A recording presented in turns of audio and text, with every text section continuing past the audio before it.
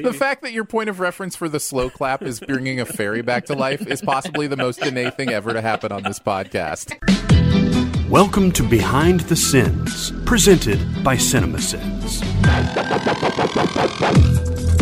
Welcome to Behind the Sins, a weekly look at everything going on inside the world of CinemaSins. I'm Aaron Dicer, and I'm joined as always by Jonathan Watkins. Hello, hello. And Danae Hughes. Not on the toilet. We write for CinemaSins and TV Sins and do various other things inside the CinemaSins universe as well. I guess I should update my status as well. Also not on the toilet. If this is a thing Jonathan? that people wonder while Jonathan we're is recording. nervously gulping soda like, oh shit, here we Oh, go. I was thirsty. No, I'm not on the toilet either. Okay, Weird, good. man. This is a very important parent status update for Well, our listen, recording process. I learned something really valuable about my friendship with Jonathan today, and that is not to send jokey, poopy gifts. It's just not appreciated. And Yeah, I don't even like the shit emoji. Like that Right. bothers me. right. So I accidentally crossed a line. Well, I'm You sure definitely did not. It's I'm all sure good. Jonathan will appreciate you broadcasting that to everybody, so that Oh, now I don't he care. has. I know I'm weird.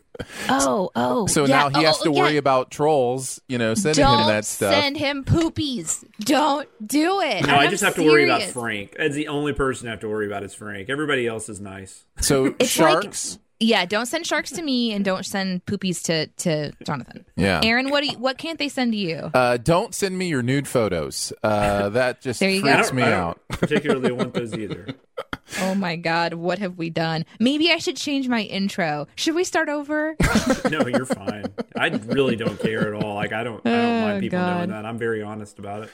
It is definitely an interesting thing when you're like, hey, this is something that bothers me, and people are like, oh, fun. Let's Yeah. send that to you. Well, Yeah. it's like Don't you were do talking it. about last week about you have the people that can on Civ Pop that on that certain Patreon level can have you watch Right. movies, and they Yeah, always give sure. you like the shittiest movies to watch. Yeah, I don't mind that though. So I don't think No, of that as it's trolling. fine. I think of that as like fan service kind of thing. Like it's fun stuff. Like, you asked for it, asshole. I think of that more of an enjoyable pain. It's like I'm going to spend $100 and make you watch a shitty movie. Yes, yeah, no, it is much appreciated for sure.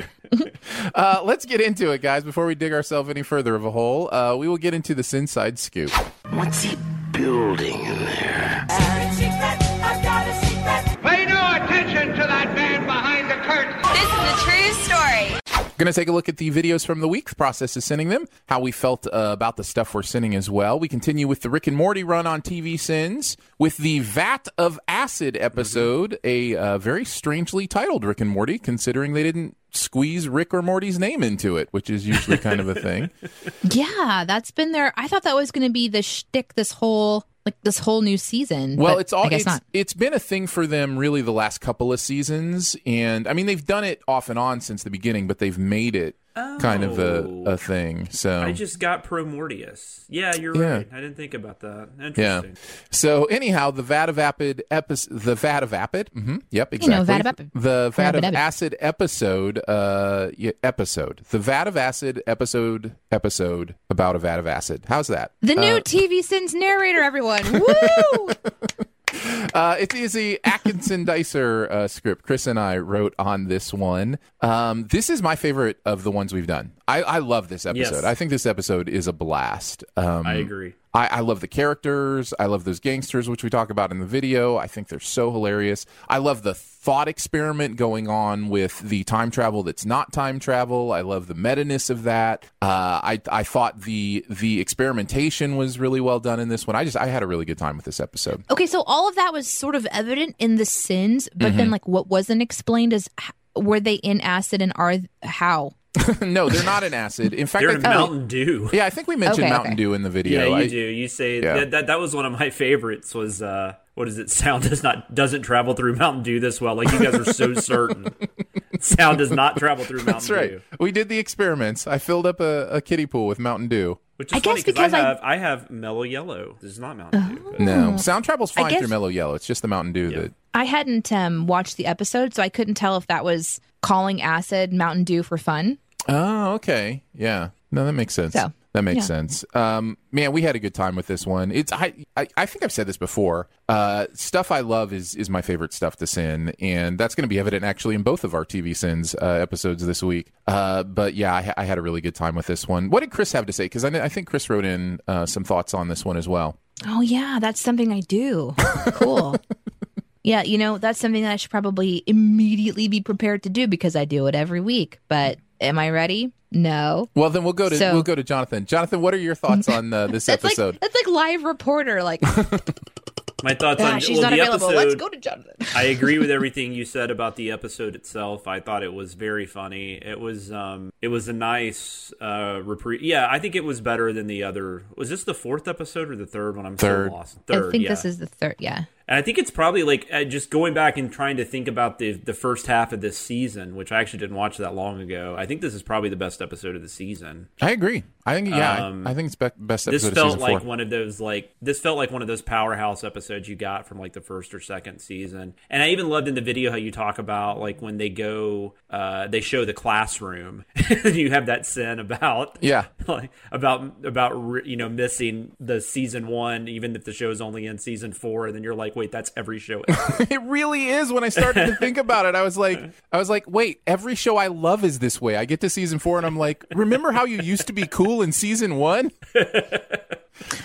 Is this the episode that you last week were saying you and Chris got into like a really conversation about? Was it time travel? They were yelling at each other. They were calling each other names. Yeah. The gloves really Aaron came off. Called him Mr. Poopy Shorts a couple times. Mm-hmm. Hey, listen, if he's going to be, copping that attitude, he's going to get a poopy shorts out of me. That's just what happens. Why is the word poopy so funny?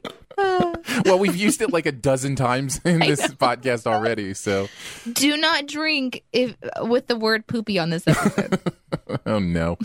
This is the one where we were going back and forth about the scientific idea of what they were doing here, because it is something that is clearly, they think they're explaining it, and yet it's clearly not explained to where it's not confusing. But is it something that could be not confusing? Are they intentionally trying to make it a little confusing, or is it just that the concept that I'm not grasping it? It's probably both, and that's why I wrote that sin. So there were which I'm not surprised. I saw some comments in the comments section about like them questioning like what they thought it was, but and actually some of the comments made perfect sense, but I don't believe the episode explained it that way. So I think you guys nailed it. Yeah.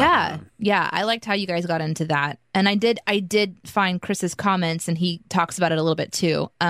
He talked about this being the best episode of the new season because of the gangster characters at the beginning, which we kind of already covered. So I'll jump into the middle of what he said. The fun of sending this episode, and the one thing that gives you a terrible headache, is deconstructing how the save point remote works. Once it's revealed that the save point is actually a parallel dimension where the same things that are happening in the current dimension, in that Morty has been sacrificing other Mortys to go to the other dimensions, and then all the science that starts to fall apart in amusing ways for us. This episode is not meant to be digested this way. You're just supposed to accept the parameters and experience the laws. But for us, it became one of those tasks where describing what the episode is saying and describing our interpretation of what it's saying and then finding sins for it is a monumental but fun task. That is when we were going back and forth, really trying to, when the episode says this, what do they mean? How do we interpret that? And I think we did the best we could with what they gave us. And I think at the end of the day,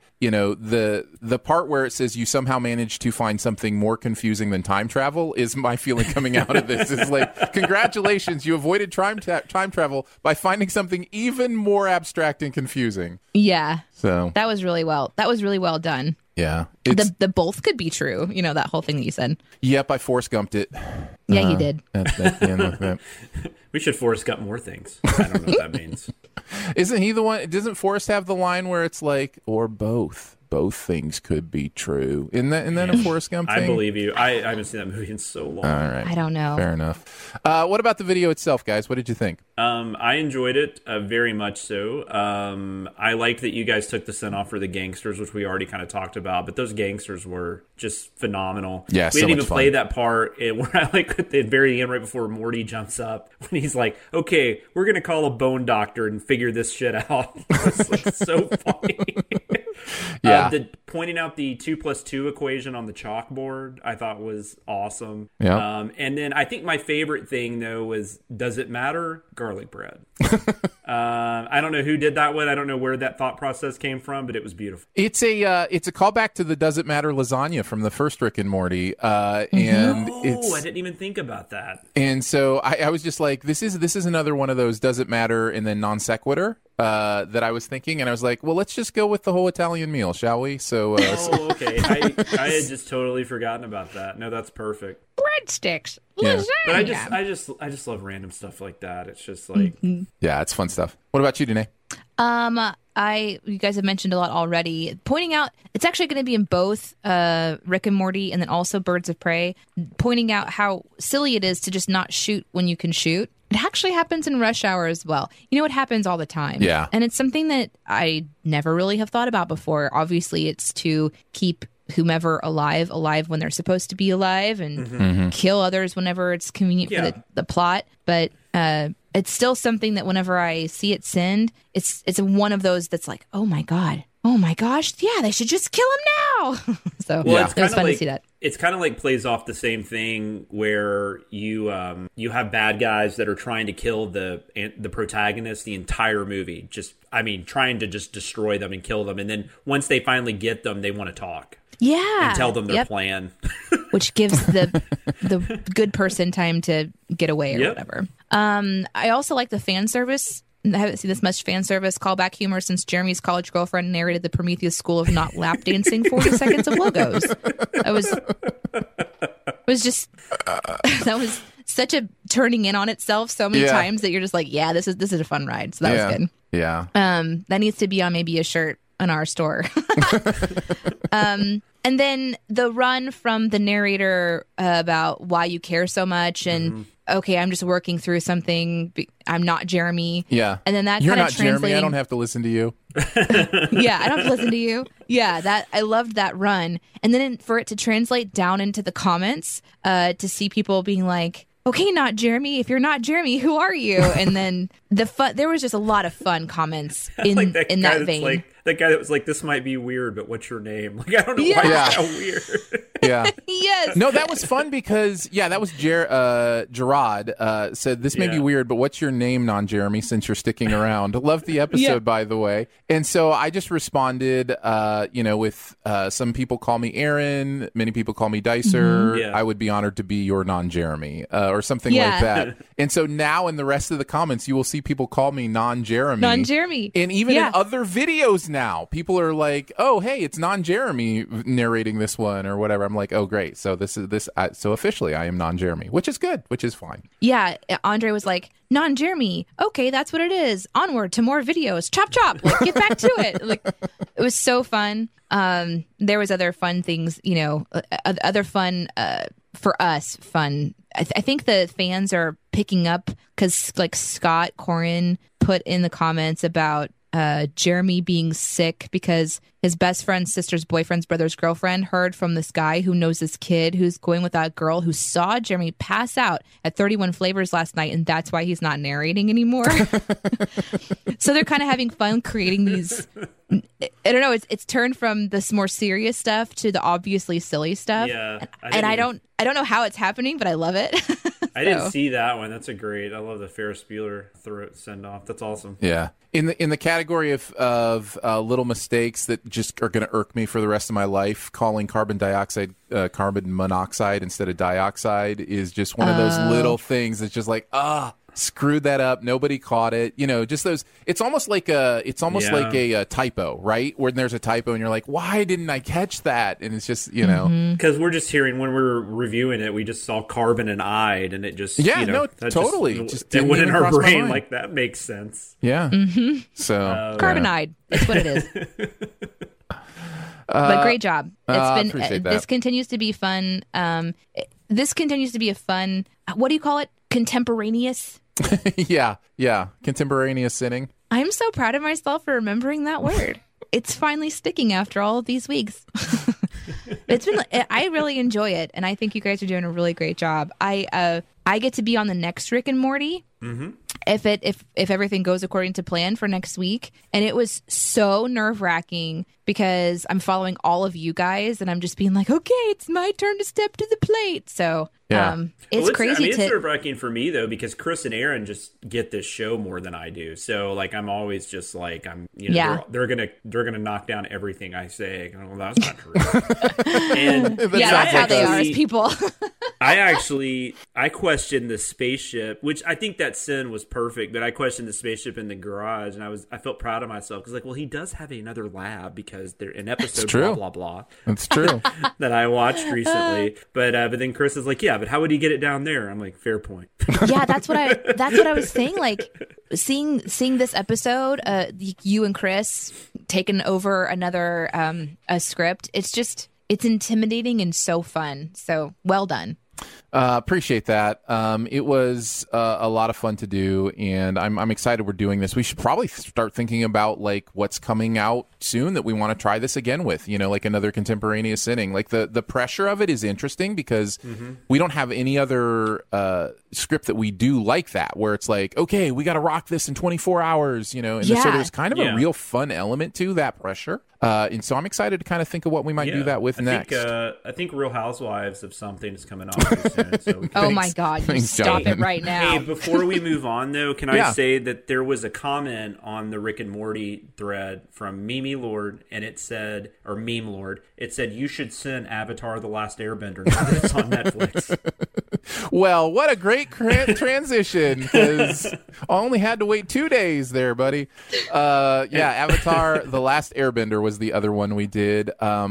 We didn't know this was coming on Netflix though when we decided to do it, right? Oh yes, we did. Yeah, no, that was the plan. Okay. Yeah. I didn't know. I guess. In fact, it was originally scheduled to release when it dropped on Netflix a week before, but we moved some stuff around because we have to be flexible with this Rick and Morty stuff, and then we've got merch promos going on and that kind of thing. So, and by the way, Danae's doing incredible work with new merch, which I think you'll be able to see by the time you hear this, right? Like by the time people hear this, there'll be new merch up on the store. So there's new merch at the stores whenever this airs, and as this airs, there's also a sale going on. So you can, at the time of airing, it will be code DING for 10% off. But cool. If you're listening to this in the future, you will still have really cool merch to go check out. And if you're a member, you also can get access to discounts there too. So we can talk about that later, though. But Danae has done an insane amount of great work on this, and so you should buy her some merch as well.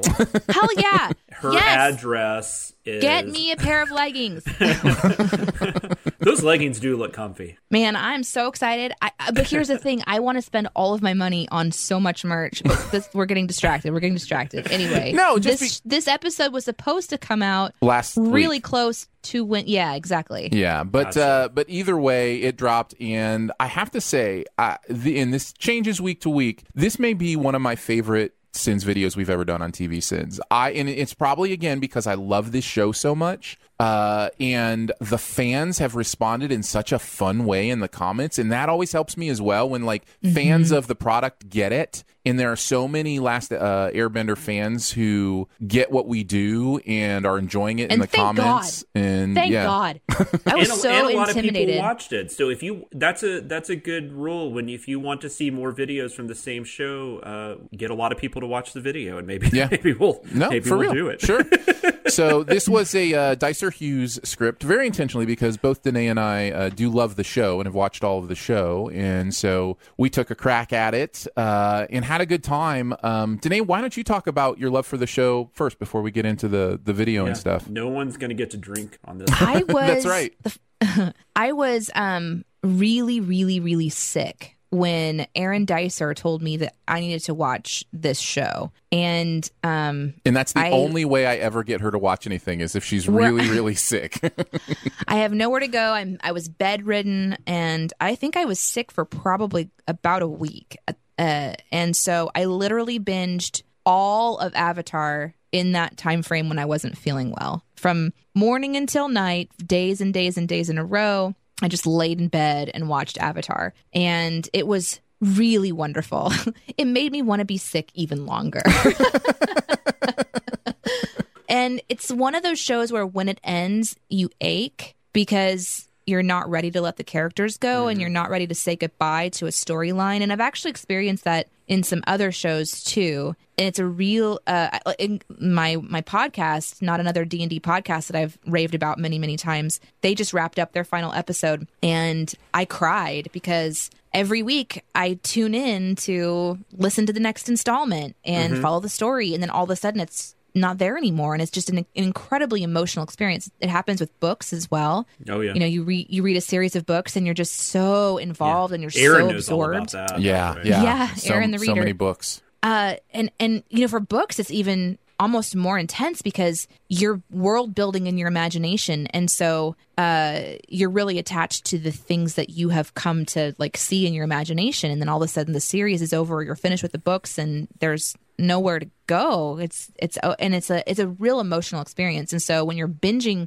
something like Avatar while you're not well, and you're like, instead of focusing on your illness, you're focusing on this beautiful story, it was one of the coolest watching experiences for me. And so I was very, very, very intimidated to sin it because I love it. And also, since I started working with you guys almost a year ago is when we're coming up on my started to submit test scripts time frame. And for TV sins, Avatar is always in the comment section. It's always been asked for. And there's always someone who says they would never dare. And so I'm like, oh, here we go. So, it's just one of those you just don't want to get wrong. And you want to find that playful middle ground of doing the sins that are fun, but like also like truly sins, and also have a little bit of fan service too. And I had a really good time with it because going back into that world, watching the first episode, it made me want to just go right back into it and just binge it all over again. So I'm going to take sick leave next week. And I thought you were taking sick leave to choose a phone. Now you're taking sick leave to watch Avatar again. On my phone. I fell in love with this show right from the beginning, and I think that was even more evident in watching this episode again this closely, is how quickly this show gets you into its world building and how deep that world building is quickly. And I love it when a property can set up its rules concisely and clearly right from the beginning, and you're just like, okay, I'm with you, I'm in your world. And Last Airbender does that really, really well. And so, yeah, I really had a good time revisiting this and going through it.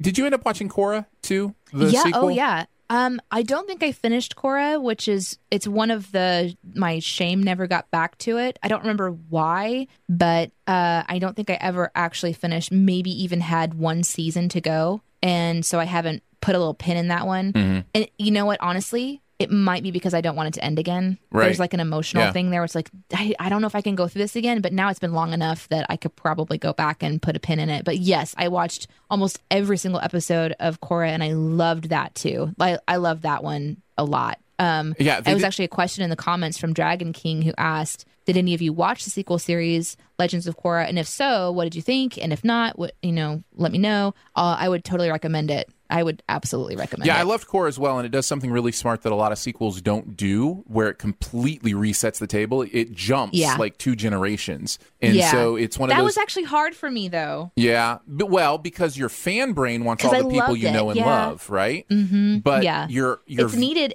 It's so smart, though, because you need to have separation, because you don't want to just... It needs to stand on its own, and I think it really, really does. Well, especially when a sequel, though. I typically prefer sequels over prequels when they do TV shows. Yeah. Yeah. What's your experience, Jonathan, with this? I watched this episode because I was the shadow on the script, but I had never seen it. I haven't even, and I know you say this, it really is apples and oranges because they didn't do a good job with the movie, but that's the only M. Night movie I've never seen. Yeah. I don't know. You hear that bad, a movie's that bad, I don't know that I want to go spend 2 hours with it. I'm not sure what you're talking about. Yeah, I know. That's why I almost didn't bring it up. But I bring that up to say I have no experience with this series. I liked it. I liked the episode. I don't know that I'm going to just, go binge it on Netflix right away. But I might watch it down the road. I might show it to my daughter and see what she thinks. Maybe it's something we could watch together. But no, but I get it. I mean, I can see where the world building is going, and it's just it's a nice show. I don't know what else to say because I only have that one episode to talk about. I had somebody start watching it recently and got back with me after the first episode, and they were like, "Oh, this is a kids show," and I was like, "Yeah, maybe I should have prepared you for that a little bit better too." Whereas like the humor in this show is very much like kid humor. Like it is definitely a show that knows its target audience. What's beautiful about it is that it appeals to adults, I think, because the world building is so deep, and so the character work building, yeah. The I think you were going here, so feel free to just take it. Back over. No. The world building and the character work in this show are so intricate and beautiful that I think adults connect to it in a real way. So yeah. One of the things I love to see that a show can do is have depth to it. And I think one of the things that if you're thinking about going in and watching a G-rated Nickelodeon anime, you're like, is that something I'm really interested in as an adult? The themes of friendship and value and all of that it's really kind of just nice to watch that stuff develop, and it's not something that they shove down your throat. It's where you're watching it and you're seeing like a redemption story kind of start to develop, and you're like, wow, this is a different take on where I thought it was going to be going. And just that there's some challenges that come up with them personally that they talk about. And I don't know, they do a really good job, I think, of sort of bringing in those elements to the character work like you were talking about. So I would definitely recommend it. And it's a good watch with kids. If you do have kids and you want to just watch something with them, yes, it's definitely geared towards them. But sometimes that's like a nice little palate cleanser for our psyche, our soul, our spirit, or whatever you want to call it. These days, something like that sounds more pleasant. I know Aaron was talking last week about not really watching as many dramas and stuff. I'm kind of in that same boat. So yeah, it's kind of nice to just have some sort of an input. And this is definitely one where it's got really fun action and really interesting uses of, martial arts and magic. And though it's not magic. Thirsty kids. Kids that are thirsty. Yes, maybe that's a good place to transition into the video itself, Jonathan.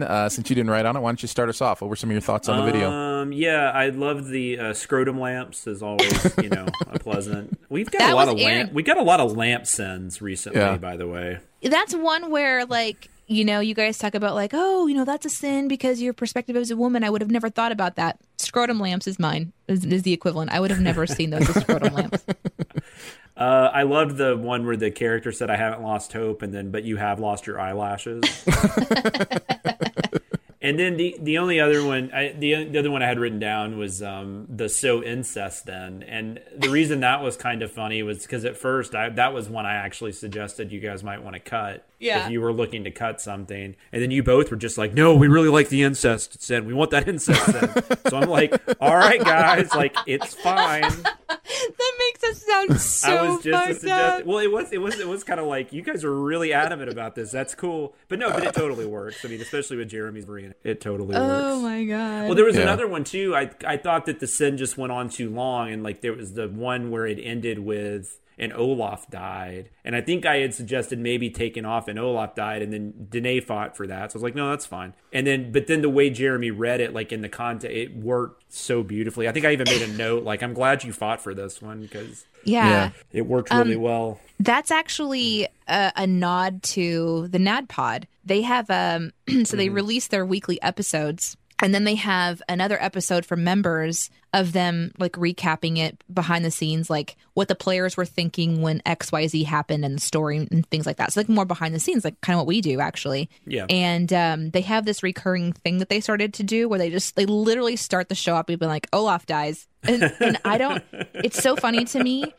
So as soon as this one kicked off and it's like water, fire, and I'm like, oh my God. And then of course I send Frozen. So I had to put Olaf dies in that movie. Once you said it was a reference, that's two. And I was like, yeah, keep it then. Because I like references like that. It's always cool. We have a really weird reference and something that's coming up. And I was just like, and Aaron was like, no, we can totally keep that in. Like one person might get it, but yeah.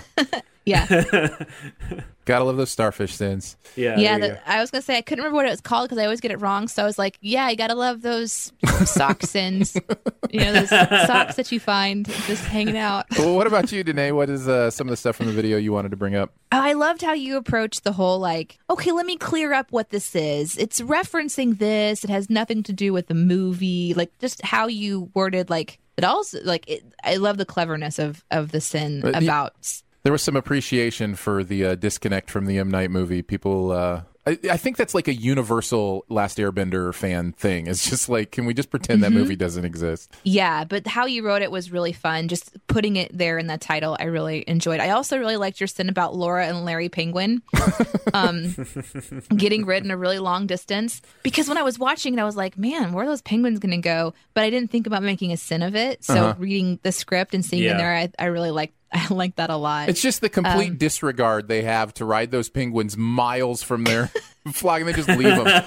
They just don't care. It's such a fun sequence because the music is going and but who's gonna think of the penguins? We will. That's who. We will. Aaron does. There was a collaborative effort with the Bangarang, which is a reference to the voice actor. Which I'm going to talk just real super briefly in keeping tabs about that. But I really enjoyed like the help of figuring out how to word that to where it was fun to kind of reference. I got to slide in a little bit of note of the first female writer into the script on this one. Yeah, that was good. And I couldn't figure out how to do it well until I was like, oh, maybe Jeremy would be okay with making fun of himself for getting caught dicking around, Right. So... and he, because like we will submit obviously our script, but ultimately if the narrator is not wanting to read it because it doesn't hit them, it won't be read. So in my mind, there's always a chance like, oh, I'm not going to do that one. So, and that's actually shifting for Aaron too. Like we're writing now for multiple voices. And so it's really interesting to go through that process. Yeah. And this one and like others, like D&D references and stuff. I always wonder if it'll get to Jeremy, who is our archetype, for the content we do, and he'll think that's nothing to do with what we do, and he'll cut it. So it's funny when you said that, though. I was thinking you were meaning like we try to slip stuff in, like "Go fuck yourself, San Diego," or like from Anchorman.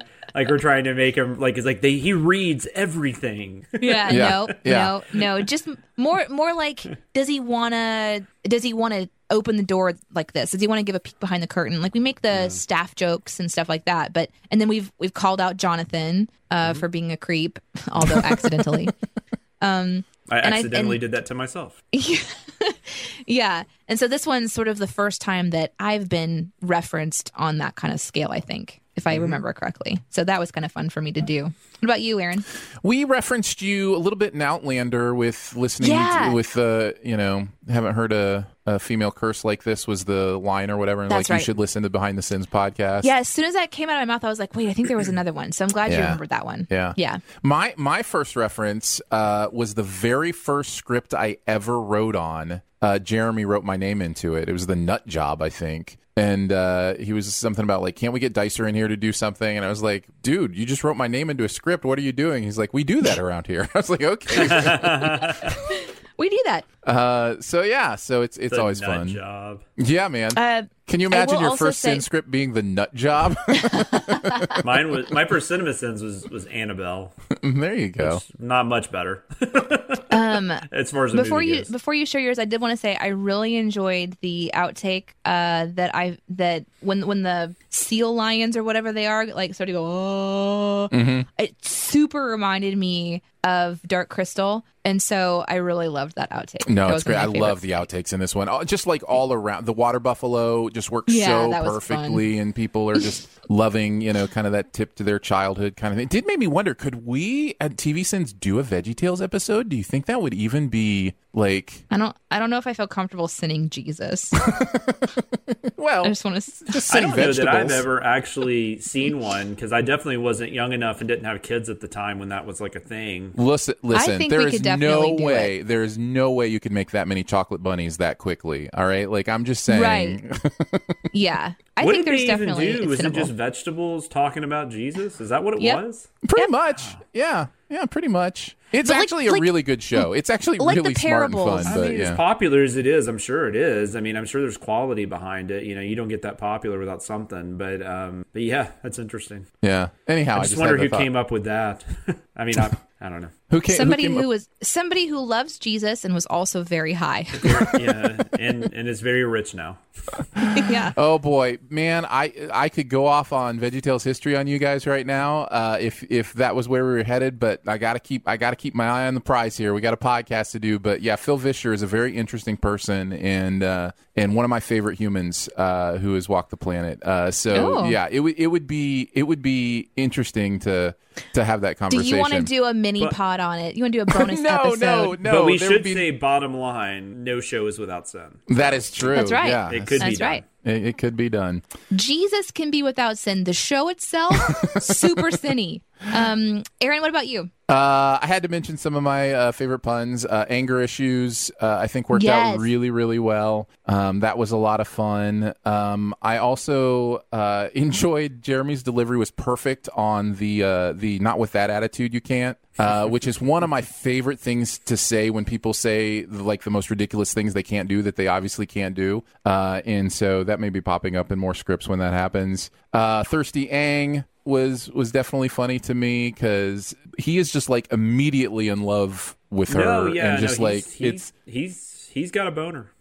He's He rep. likes penguins and he likes I mean, her. and he's been frozen for how many years at this point? 100. 100 and some. And I don't know if he's actually frozen because I watched it over and over, and I think the area around him was frozen. Gotcha. But it lets out air whenever it opens up, and so I think he was in an air bubble encased in ice. Okay. But Gotcha. it's not really clear, at least at this point, and I don't remember from watching it if it's ever explained, and I didn't research it. So we got to see something that has always bugged me, and when TV shows do to be continued at the end of the episode, and it's like, yeah, like we didn't think you were done.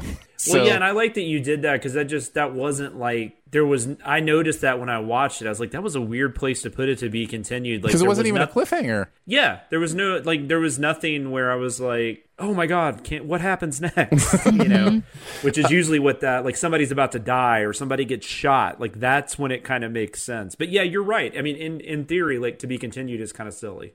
The Aang is a liar. Gotta love in the comments too, which I really like because of things that happen later in the series. A lot of people bringing up the Great Divide, so yeah, it's fun to see those things take on a life of their own. So, like I said, I had a really great time with this one. I will mention also Flying Bison. A lot of people trying to explain the Flying Bison to me, and I get it. I totally understand. I think we even say in the Sin that we know that the bison are airbenders, like that they can bend air. But there's a difference between bending air to float a glider and bending air to elevate a buffalo, like a bison. Like that's just this reminds me of when we send X-Men, and it's like Storm's whole like wind envelope thing, and right, yeah, trying exactly. to explain how you're gonna like, okay, so how does that work exactly? Yeah, and you already mentioned the hook thing, which I think you're going to mention again later. So yeah, I had a lot of fun with this one. Let's move on to Lady Gaga, Ariana Grande on Music Video Sins with the song "Rain on Me." What did you guys think of this song? It will not leave my head. I don't know that I It's liked pretty catchy. it, but it's been stuck in my head for a couple of days. Yeah, I don't think it's bad. I watched it. I clicked fine. the video super fast whenever it popped up on YouTube because I knew it was coming and I was really curious about what it would sound like. And I don't know. I was a little disappointed in it. I don't know why. Yeah. It is catchy. It's very poppy, but I don't know what I was hoping for. But I don't know that was like it. I guess seeing Gaga and Ariana together is kind of a neat thing because there's obviously two powerhouses, and to hear their different voices singing together, I love collaborations and being able to hear how people sing together. But yeah, it was really interesting video too, because I think the concept is that, you know, they're crying, that the tears are the rain and they're stabbing into you because of pain that's been caused. I think that's kind of the general vibe. Yeah, no, the message of the song is really kind of beautiful. Tell us more. Well, I did research a little bit of kind of their intent versus what I took. When I first heard it, I heard the same thing you did. The idea of which is not a new metaphor. Rain is pain is definitely not a new metaphor. It's been done many, many times. Visualizing it as raining daggers, that's interesting to me. I found that very compelling. But they also talked about the fact that talking about the line, I forget what the line in the song is, something about I'd rather be dry, but I made it through the rain or something like that. I can't remember exactly what it was. I can look it up. But they also talked about that having to do with drinking as well. Like the idea that pain is also associated with drinking alcohol and flushing like away that abuse? pain. Yeah, those kind of things. And the idea of how do you deal with self-medication in those ways is kind of layered in there as well. And it's a lot deeper than I thought at first glance, at least, coming from them. And their relationship was really interesting in this. There's some good articles on kind of the mentorship, mentee-ship kind of thing between Gaga and Ariana, or Ari Ganga, I guess maybe we can call them together, that happened with this song. So, I think message-wise, it's pretty compelling. That's interesting.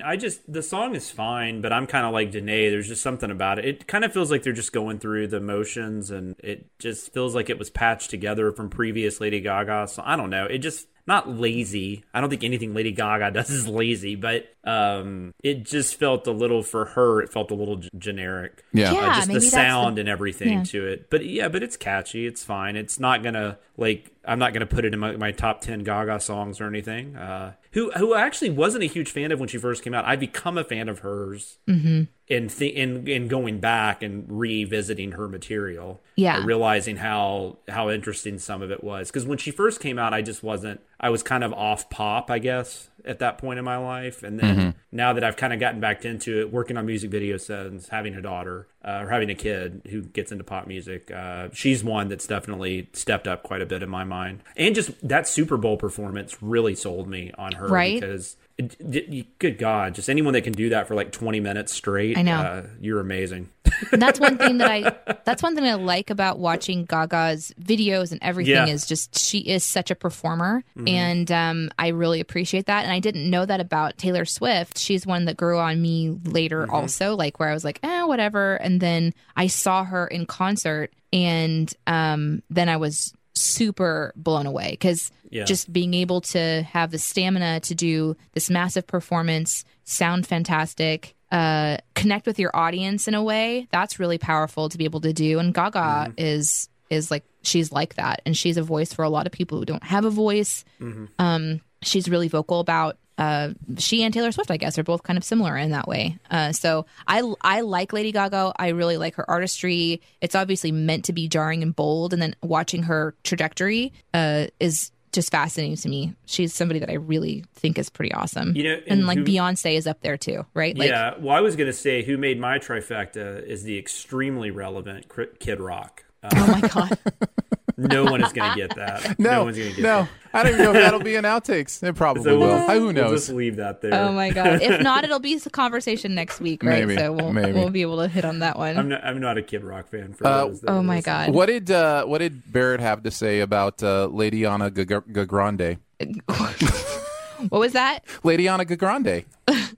He said this should be a pretty fucking classic collaboration considering the pop clout between Ariana Grande and Lady Gaga.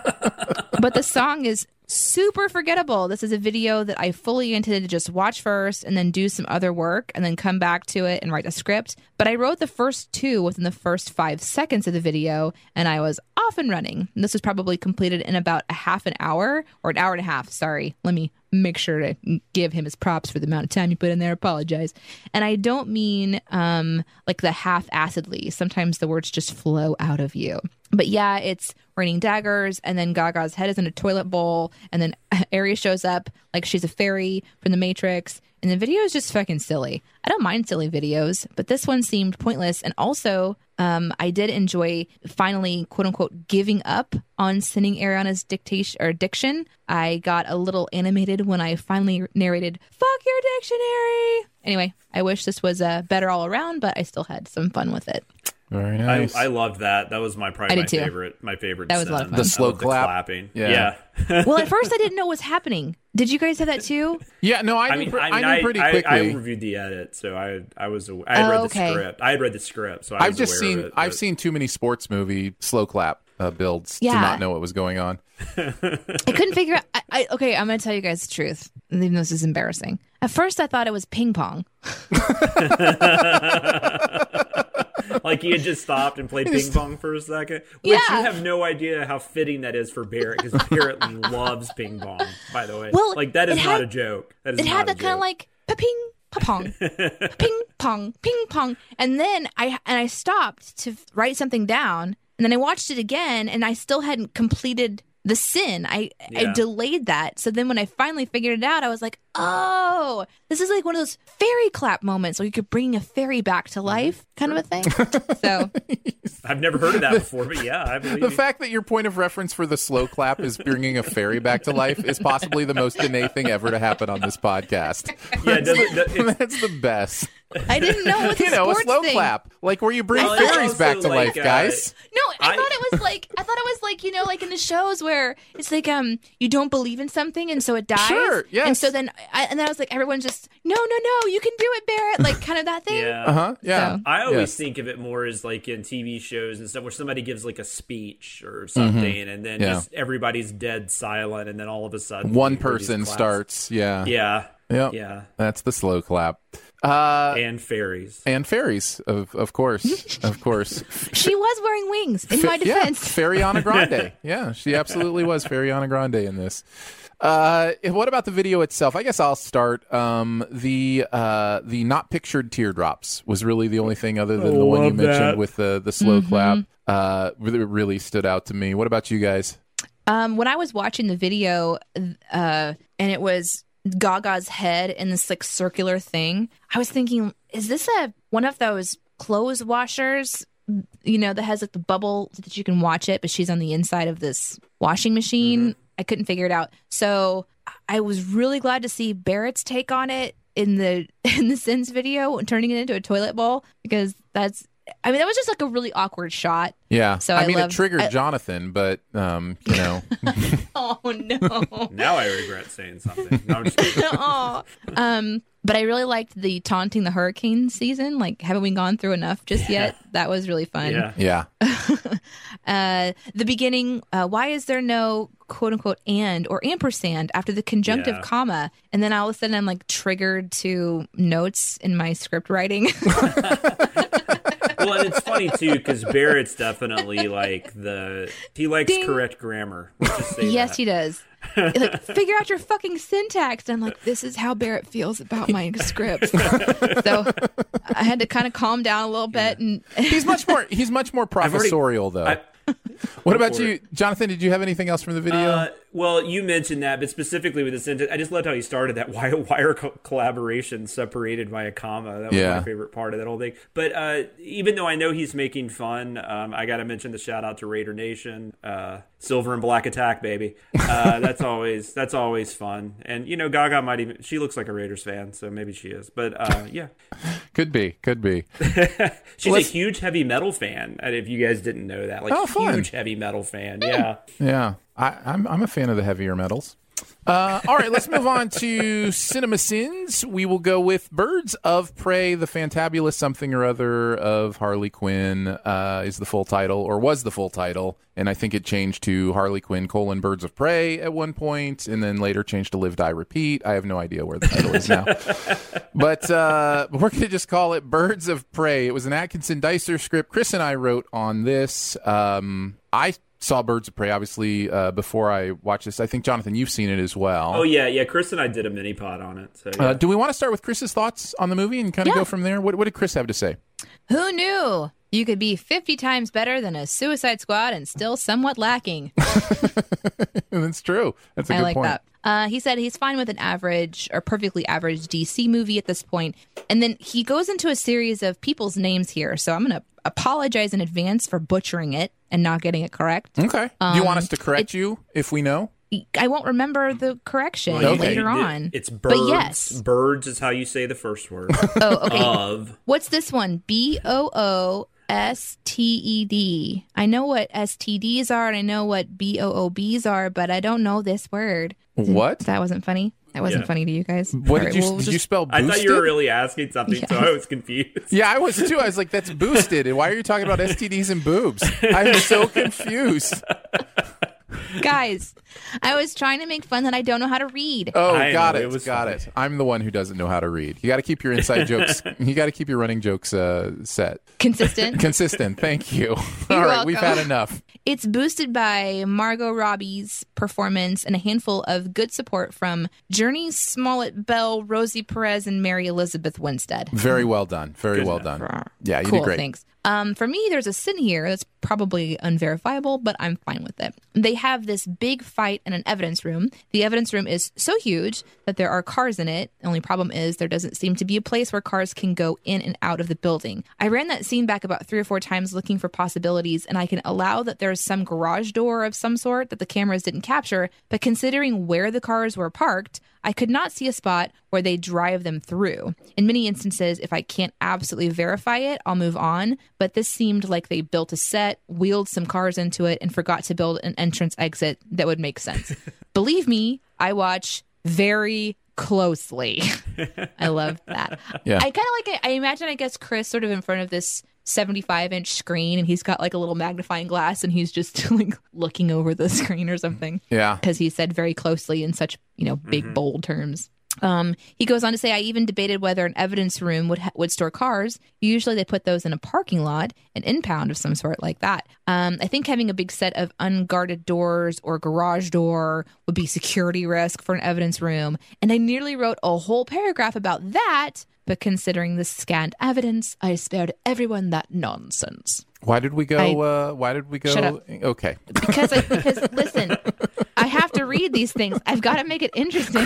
Chris all of a sudden turned into an English professor or something. If he doesn't want to be an English professor, then he needs to join us on the show. Fair enough. Fair enough. Send me some audio. We'll just clip their audio in. That's probably a good idea. We could do that. Jonathan, what did you think of the movie? I liked it. I didn't love it. I'm basically. I think Chris and I both gave it about. If I remember correctly, we gave it like a B- or something. I mean, that feels about right.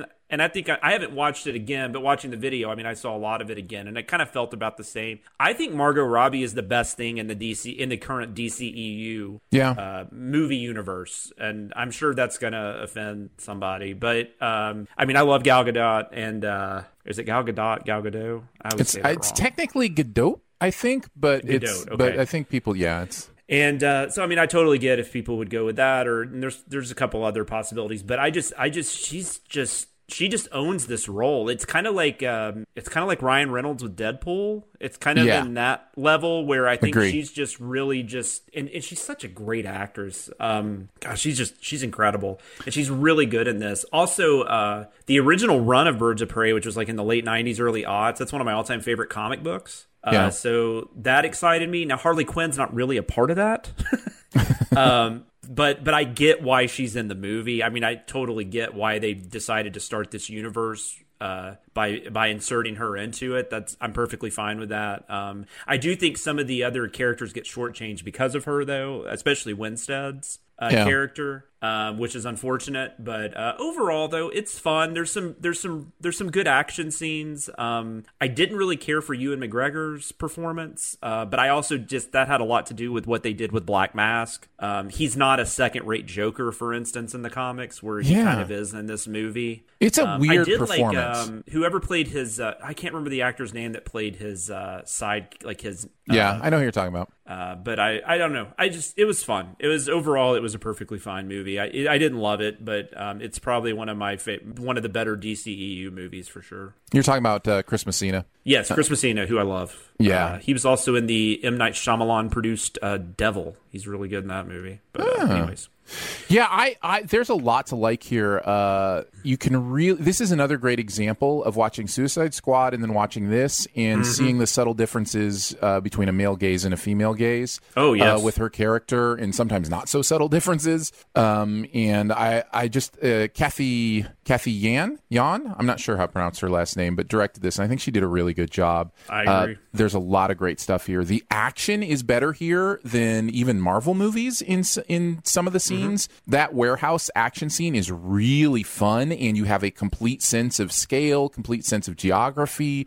You know what's going on, and there's a lot of cleverness to it. I really enjoyed that. I actually think the chemistry between the Birds of Prey women is really good, and I was sad we didn't have more of it. Like, they don't all get together until the very end, and it's one of those movies where I was like, this is a good movie. Not a great movie, but I had a good time with it. But the way they came together at the end almost was like, but I really kind of want a sequel because I want to see the actual Birds of Prey movie. Like, I want to see them do stuff. And the only problem with that is that this is a Harley Quinn movie, not really a Birds of Prey movie. And so once you do a Birds of Prey movie, you lose Margot Robbie, who is also one of the best things about this movie. So it's kind of a weird thing that they did here where the movie is kind of two things, right? It's either Birds of Prey or Harley Quinn, and it works as is. I'm just not sure where it goes from here. I agree. Well, and they also, the other problem I had with the movie was at the beginning, and I think I talked about this on the mini pod, was what bothered me was they felt like they had to wrap up the Suicide Squad storyline with her, right? Like her and the Joker. Yeah. So that takes some time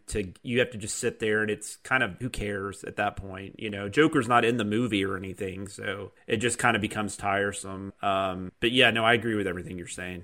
I also think this movie is a much better example of how you take a PG-13 property and make an R-rated movie with it. Much better than like Logan or some of the other instances we've seen, because it felt like the character, and we'd even send it, the character all of a sudden has a potty mouth, that they didn't have in the last movie. But at the same time, it's one of those things where it never felt like it was forced. It just felt like this is all plot or character based.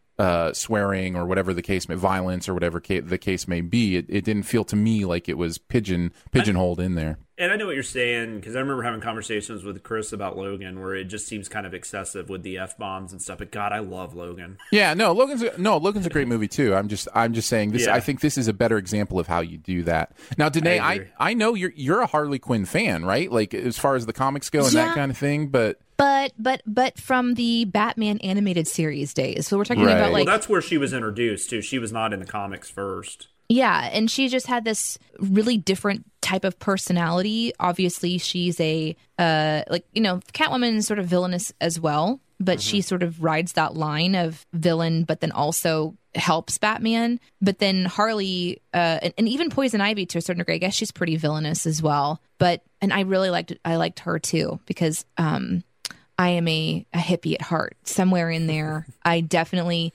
there is a alternate timeline where Danae went full on hippie at one point in time. and so I can look back on certain characters that I really enjoyed, and I'm like, that's why I was drawn to that one, because she was super plant like, So I guess she's very villain as well. But Harley Quinn was different. I don't know. Maybe it's because Joker was the big bad guy of that animated series. And so seeing somebody that's always with him that, is just fun and intriguing. I don't know why I liked her so much. But I did. And so that's kind of where I first liked her. However, I've had no desire to watch any of these movies. And so drink up, because I didn't see them. I will shout out, though, while we're talking about Harley Quinn, the Harley Quinn show that is on DCU. I mean, not DCU, the DC Universe app, the streaming service. Yeah. Is amazing. And it is very rated R. It is not for kids, but it's a cartoon. It's animated. And it's hilarious, though. Just so funny. I can't, and please let's not get into an HBO Max conversation, because we don't have time for that right now. But I can't believe the stuff that's not on there, like that, for instance. Like, it just, I know what they're doing. I get the strategy, but I like Disney's strategy so much better, where it's like, everything we have, we're putting it here. And it's like, I just think you get more people to stick around that way. But I don't want to get in I know what you're saying, and I agree. I'm agree with you. I would prefer everything, because then I don't have to have 30 subscriptions. But at the same time, this is a back-ended thing. I mean, Disney because there's two sides of this, right? Some stuff has to do with contracts, right? Because some stuff they don't have yet is because like Netflix has it and Sure, whatever. yeah. Like Yeah, a lot of course. those CW shows and stuff. Right, yeah. But so those are two different discussions. But yeah, it did seem like they said they were going to bring everything over and kind of merge everything, and they didn't really do that. But maybe they're going to. I think they will eventually. Yeah, I mean, I think they have to. Yeah. I just because they own the Criterion channel too, right? Like it's just one of those things where they could just put it all in one place. Yeah, and that was another thing that irritated people too, because they made it seem like they were going to have every Criterion movie on there. It's not even close. Like they have like 30 or something, and it's the Criterion channel is a much better place to go get that, including the Criterion edition of the amazing movie Armageddon, which people forget is a Criterion release. That is not currently on the Criterion channel, but it is a Criterion movie. You are correct.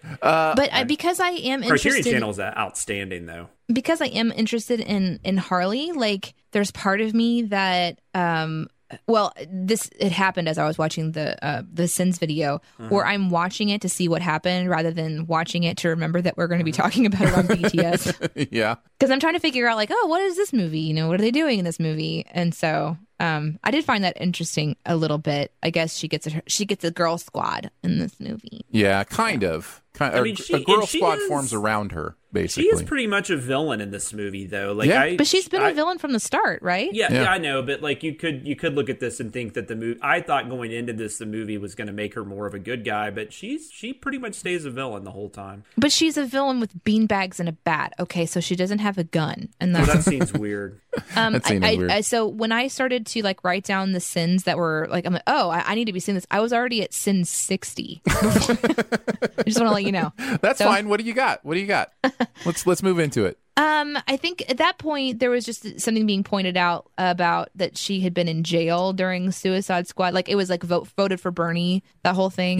Pointing out like, okay, so but this is what was happening in that timeline. That's when I really started to click over into, oh, I'm supposed to be doing stuff here. I loved Chris's observations on those things that flashed up, just whether or not they could be true. And I thought that was great. What's it called? Is it mnemonic when you, like the Margot makes musical moment, Sin? That's alliteration. Alliteration. Yeah. Thank you. Yeah. I didn't look that up because, like I said, I didn't prepare. I will say something if you're watching this movie to keep in mind, though. The majority of it is from her perspective. So you kind of like that kind of plays into that would have been a hard thing to send for me because you kind of have to play into the fact that she's telling the story. So even if it seems like crazy or sinful, at the same time you have to I would think you'd have to question, well, but if she's telling it, isn't that kind of the point? Yeah, that was why I included the perhaps you've kept yourself up at night wondering if unreliable narration is not a sin. Guess what? It still is. Yeah, I did enjoy that. That was great. I'm sorry, Danae, I did not mean to interrupt. Oh, that's okay. So oh no, things are falling in my studio. Sorry about that. The iteration that the Margot makes musical moments manically mimicking Madonna, that whole series. Yeah, that was super fun. I really liked that. I will tell you, I love alliteration sins. I think this is well known, and this one, as with all of them, starts with one simple thing. I notice that the things I am talking about start with the same letter, and if a couple of them start with the same letter, like for this instance, Marilyn Monroe, Margot Robbie, Madonna, then I just go from there, and I'm like, okay, how do I go ahead and alliterate this? How do you get in masterpiece and murdering and momentum? Yeah, exactly. Well, it worked well. I was really impressed with that. The whole 13-year-old thing was throwing me off. There's like this 13-year-old that's part of this like murdering people with dynamite. Like beanbags over here, but dynamite's okay over here. But the pointing out like that she would be placed with the same criminals and just the convenience of all the doors opening at the same time. And then there was this one moment, this one sin that mirrors a sin that I just recently wrote. So this happens all again. It's so freaking weird to me. But there's a moment whenever it's like, please call and schedule an appointment with your doctor for one at a time itis. The one at a time itis. And I have a sin where I super go into that same thing. And it's very much like taking a pill and being medicated. I think it's for one that's coming up. Nice save. Whoa. I almost popped out, y'all. So I really, that one just kind of freaked me out. Can I just say I love the puns that hit me in that one. Call ahead and schedule an appointment. We can't take you all at once. Yes. And then together we can end this horrible disease. I just that made me laugh because it's just stuff that you hear on those commercials and it works so perfectly. It really did. Also pointing out, like, again, this whole weapon thing we talked about earlier. Here it comes again, but the whole, like, keep the girl alive after they had shot at them with, like, huge guns. Yeah. So that kind of stuff I really love. And then, of course, like, how they're not approaching her. They're like coming up close to her so that she can hit him with the baseball, even though they have guns and they should just be shooting her from a distance. Yeah. Hey, that's something Harley Quinn would drive. Let's go chase that. And Yep. this sin says fascinating. Was that on purpose? No, it's just something that comes out. Was that your sin, though? It's just a word. Which one says fascinating? I don't know. Sin number 87. It's just. Do you remember the number? Right? It was about. I took screenshots this time. Where they describe like the kind of food she likes, and the sin is just like, that was a Chris sin. Yeah, the whole sin was fascinating. Yeah. Mm-hmm. Yep. Yeah. I was like, Take is a that drink. Aaron's? Nope, because that was that's his Chris. name. That's his. I mean, that's his word. It's my middle name. Aaron Fascinating There's also Dicer. something that I saw, and I was wondering if you guys, I don't know, maybe I'll look for this in other movies, where she goes to the store, and the sin, is all about like stopping at the grocery store as a wanted person and all that. And I wondered if they did that because she's female. Because I wonder if in movies and TV, we often think, oh, where can the woman have a conversation? And they just immediately think a grocery store is a great place for that. Because you do see that a lot in maybe shows with women. Like a woman moment is going to be at the salon or it's going to be at the grocery store. But do we ever see guys having a conversation in a scene in a grocery store? I don't think in real life I've ever seen anyone having a conversation in a grocery store other than if they're on the phone. But so no, true. I don't know. Maybe not. But you will see guys having conversations in like liquor stores and stuff. I think it's just. But I think you're right. I think they're just giving a weird setting. But what was frustrating about that, I remember this when I watched the movie, was that she's like everybody wants to kill her. Mm-hmm. So, and she's just walking down the aisle in the grocery store like nothing. And she's very obvious like who she is. Like she's not trying to hide herself. But yeah, as why they put it in a grocery store, you could be right. I just wonder if that's one of those assumptions, It might be. It does have a plot reason. I mean, they're trying to get her to get some laxative in her so they can get the diamond True out. story. Yeah, but you can pick that up at a CVS pharmacy. You don't have to go to the grocery store. No, totally. But she needed some stuff. And in the scene, it fills a character beat as well because they're trying to tie the two of them together. Like they're trying to have a moment for them to bond, those two characters. And so robbing the grocery store is that moment, or one of those moments. So yeah, I wonder, like, if it was a dude, and this is just super me, just like spitballing. If it was a dude, need to have a bonding moment with another dude, and he had to take a shit because they need a laxative, right? I don't know what for, but they need to have. Is there some other clever thing that they would think of than being like, hey, let's go have them shopping at a grocery store because that's what women do. You could be right. I'm not saying you're wrong. Shop. Yeah. I'm not saying You you're could wrong be at Like all. it might right. be, they might be Never like, thought oh, about what's funny? What makes someone shit? Oh, a whole bunch of coffee. Okay, so they go into the bar and they go to the bar and they ask the bartender if he has coffee. So here's an example of a similar situation in was it Hitch, where Will Smith had to go to the drugstore because he was having an allergic reaction, that kind of thing. I mean, I don't know. Who knows? It's just it was a weird thing that popped into my head when I saw it. I just thought it would be interesting to just chat it out with you guys. Sure. But as Like far as that sins, we brought up Hitch. That's where we went. one of the greatest movies of all time. Oh, yeah. The last one that I referenced that I really enjoyed was the outline of the guns and then pointing out that it had been spray painted. Yeah. I've never thought about that. That's ridiculous. It's just like, why wouldn't just there not being guns in there be enough of a Right. visual? It's like, do you think we were so stupid that we didn't know there used to be guns in there? Like you had to actually paint the shapes? But it's such an interesting concept to think, how did that get there, if not by spray paint? Maybe it's supposed to be that they sat there for so long that it got dirty, and the only places it wasn't dirty is behind it, Yeah. I mean, Maybe that's how it would naturally happen in real life. But clearly this is just, someone had like a little cardboard cutout of a gun and they just sprayed it over. So I love that. Absolutely. But great job. What about It was you, a fun video. Jonathan? I I had a couple other ones that she didn't mention. All hyena dealers are rapists. was very funny. I mean, maybe don't play roller derby. What a punk ass! I thought that was very funny. Nice shout out to our friend Jeremy Simser. Yeah. Cocaine power was nice. And then I love just the straightforward stuff, like making a kid an accessory to murder. Yeah. Yep. Also, that usual suspects outtake was amazing. That worked so well with that scene. Like, it just lined up perfectly, all the dialogue and the focus on the different characters. That was great. Yeah, this one was a lot of fun. I will also mention the he's a beaver. Damning things is in his DNA. Enjoyed that one. And the reference to the biker guys, a Harley. Seems like something they would absolutely be interested in. I thought that was that was really funny, fun as well. Yeah, lots of good stuff here. Had a really good time with this one. Who knew so many actors that played the Joker had a name that started with J? That's a very, very common thing, apparently. Mr. J. All right, let's move on to Rush Hour. This is a Scott Scher joint. Jeremy M. Barrett writing on this one. It has been a long time since I've seen this movie. Yes. I want to hear what Jeremy and Barrett had to say about this. Let's hear that now. Let's go now live. We're going now live to Danae Hughes, who has some thoughts from Jeremy Scott. We're gonna have the weather on the 8s. Yeah. Can I do like a helicopter fly-in? Sure. Okay, then I can't do the actual reading though if I do that. Okay. He said, I liked the first Rush Hour when it came out, but I now cannot explain why. It's so true. That was my thought too. I can explain why, but go ahead.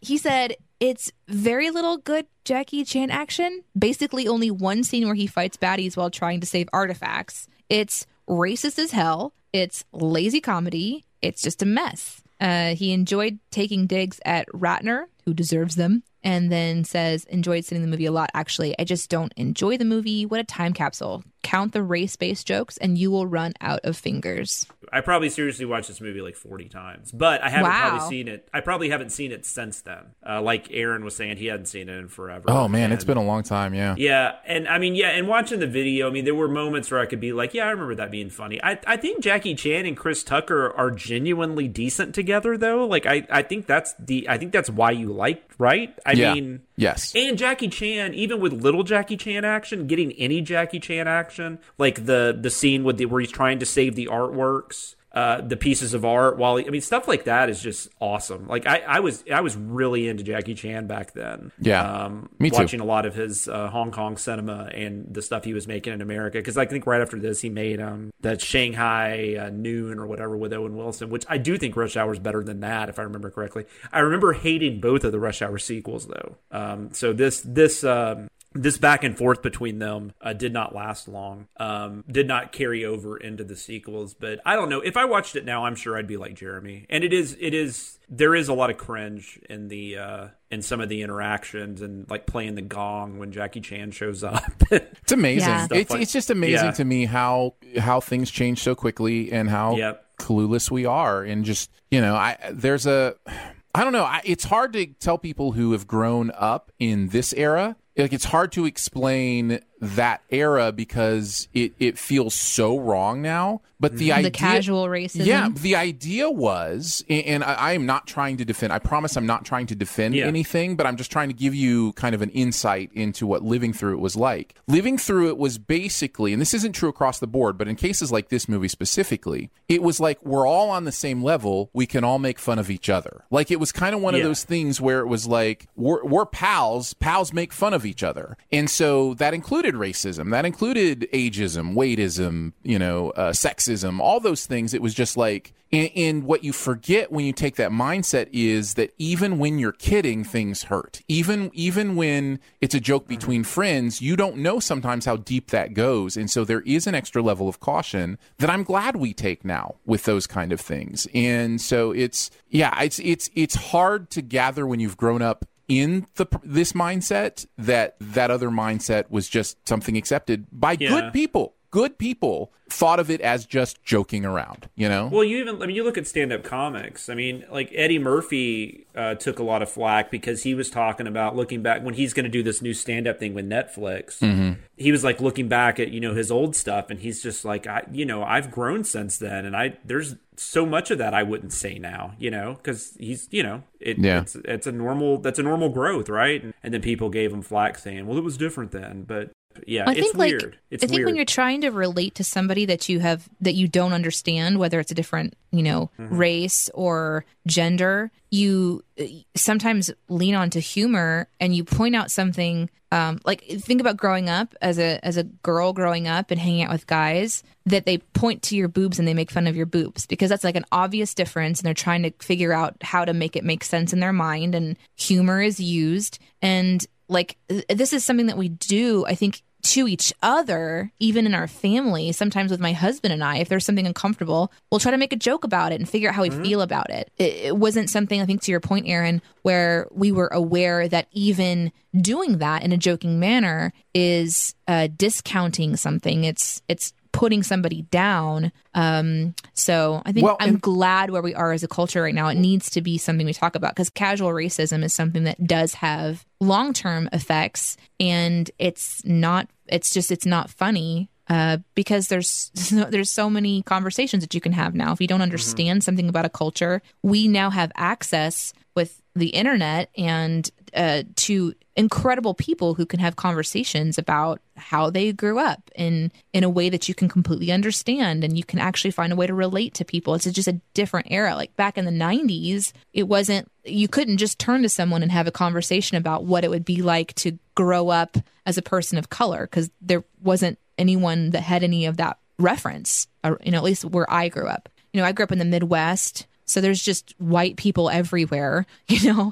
We had one person of color in my high school at one point in time. There was just one. So can you imagine how that one person felt in your high school, though? Like, I mean, just like you think back now. I mean, maybe it was perfectly fine. God, I hope it was. I hope it was too. Yeah, but you just think and you're like, wow, that's ugh. Yeah, and I know his name. I know his name in my mind, and I often wonder. I'm like, hey, I wonder whatever happened to Eric. And if I probably could go find him on social media if I wanted to, and ask him like, hey, what was your perspective growing up as the only person of color in this grade? And maybe that would be an interesting conversation to have. But when I was watching the Sins video for Rush Hour, I don't remember if I ever watched this. I remember Jackie Chan being this big like crossover person for me, like one of those characters that sort of appears in your pop culture that does something new and different. And of course, martial arts. I hadn't seen anyone really do martial arts before Jackie Chan, I don't think. It was humor. He was. I mean, at late '90s, he was huge. Like, I mean, I don't know that people that weren't around then know how big of a star he was, because they had been they released a lot of his foreign films dubbed here, and they made like a lot of money. Like, people were going and watching dubbed Hong Kong movies with him. Yeah, he broke through, and so to see him like in a comedy, a cop comedy featuring two people of color, I loved that. But then hearing them make these casual kind of references back and forth now is super cringy. I don't know what it would have felt like back then. I don't remember, but some of it still plays okay. Like, I mean, I do still think that do you understand just because the way Chris Tucker's delivers the do you understand the words coming out of my mouth, I think that still is still pretty effective. I think Brett Ratner doesn't help this movie either, though. I think who's Brett Ratner? I think that's director. A big part of why people look more poorly on this movie. It's a interesting thing to wade in on. I think now we understand so much more about the idea of privilege and the idea of power and how that impacts the ability to joke around or say things about, and the idea of punching up instead of punching down, and why one is okay and one is not, or it might be okay in some situations and not in others. So yeah, I love it. I love maturing, and I love maturing as a culture. I love maturing as a person. And at the end of the day, we want to make sure that if somebody is hurt by something we do, we stop doing it, right? Like, isn't that the goal? Like, that's just so to go back and see this and see how unaware we were of things that might be hurting another person, or, it's almost like this movie could be an example, and I can see a class being like, okay, we're going to watch clips of of Rush Hour and learn about casual racism and learn about like why this is not okay. It's an example piece. Like if I was to watch this with Justin or anyone, I would pause it sort of at that moment. There's several moments and have a conversation. What do you think about that? Because that to me is offensive and maybe not an opportunity to kind of show what an example of casual racism in a movie that has an impact. Because what ends up happening is then you've got all these people who go watch it and then they make that same joke because it's now like something that they all have together. And then it just sort of permeates sort of culture in that way because it was okay on screen here. And that happens with all kinds of things. You know, you see it and you do it. So we're having some of those conversations right now going through Dick Van Dyke again with sexism in the home. And you watch a lot of those old sitcoms and the head of household stuff is really interesting. And to see that in perspective of, you know, how it looks today and how we think of it today. I like the episode we watched, one of the episodes we watched last night, like she was dancing on the show and she did such a great job that the director of the show wanted to ask her to dance for the whole season. And the whole episode is about him like wrestling with that idea that she wouldn't be home making, you know, dinner and doing all that stuff. And the director of the show asks him if it's okay to ask her to dance for the whole, like everything had to go through the husband. Yeah. He couldn't say anything to her. And just that stuff that, you know, now we would look at and go, wow, I mean, is she not a person that can talk for herself? You know, like it's just, it's really interesting to see that stuff. I would throw in though, if like the other like the devil's advocate kind of look at this is if the character itself should like if you're writing a racist character for a purpose in the movie itself. Oh sure, yeah. You know, you have things like that, and like I don't think like anything that I really think Brett Ratner has a lot to do with this, but I really don't think anything like Chris Tucker says is not something that character wouldn't say in 1998. It doesn't make it. It's still cringy. Yeah. But I mean, that's just the other perspective. Well, and like Spike Lee took a lot of shit for Black Klansman because he made the cops less, since the cops some were of less them, of a, since the cops were less of a focus in that movie, and the main villain was David Duke, he didn't put as much emphasis on the way the cops reacted or acted towards the people of color, and so a lot of people said that wasn't, you know, accurate. And it's like, it's like, well, I don't know, it's interesting sometimes. We joked about bringing you down earlier, and we certainly don't mean to do that, but I do think these conversations are important. You know, we try to have fun on this show, so we will move on. But I don't think my heart would be clear if I didn't say this is also impacted by some very awful things that are going on right now in this country, yes. And 100%. And so it is. This conversation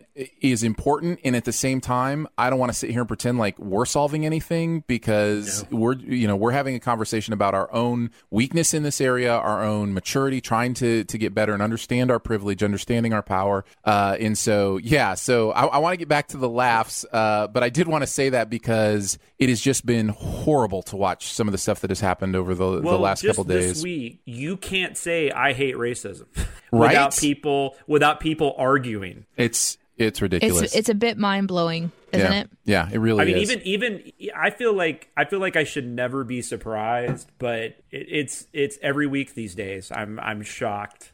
So how about the jokes on this video, guys?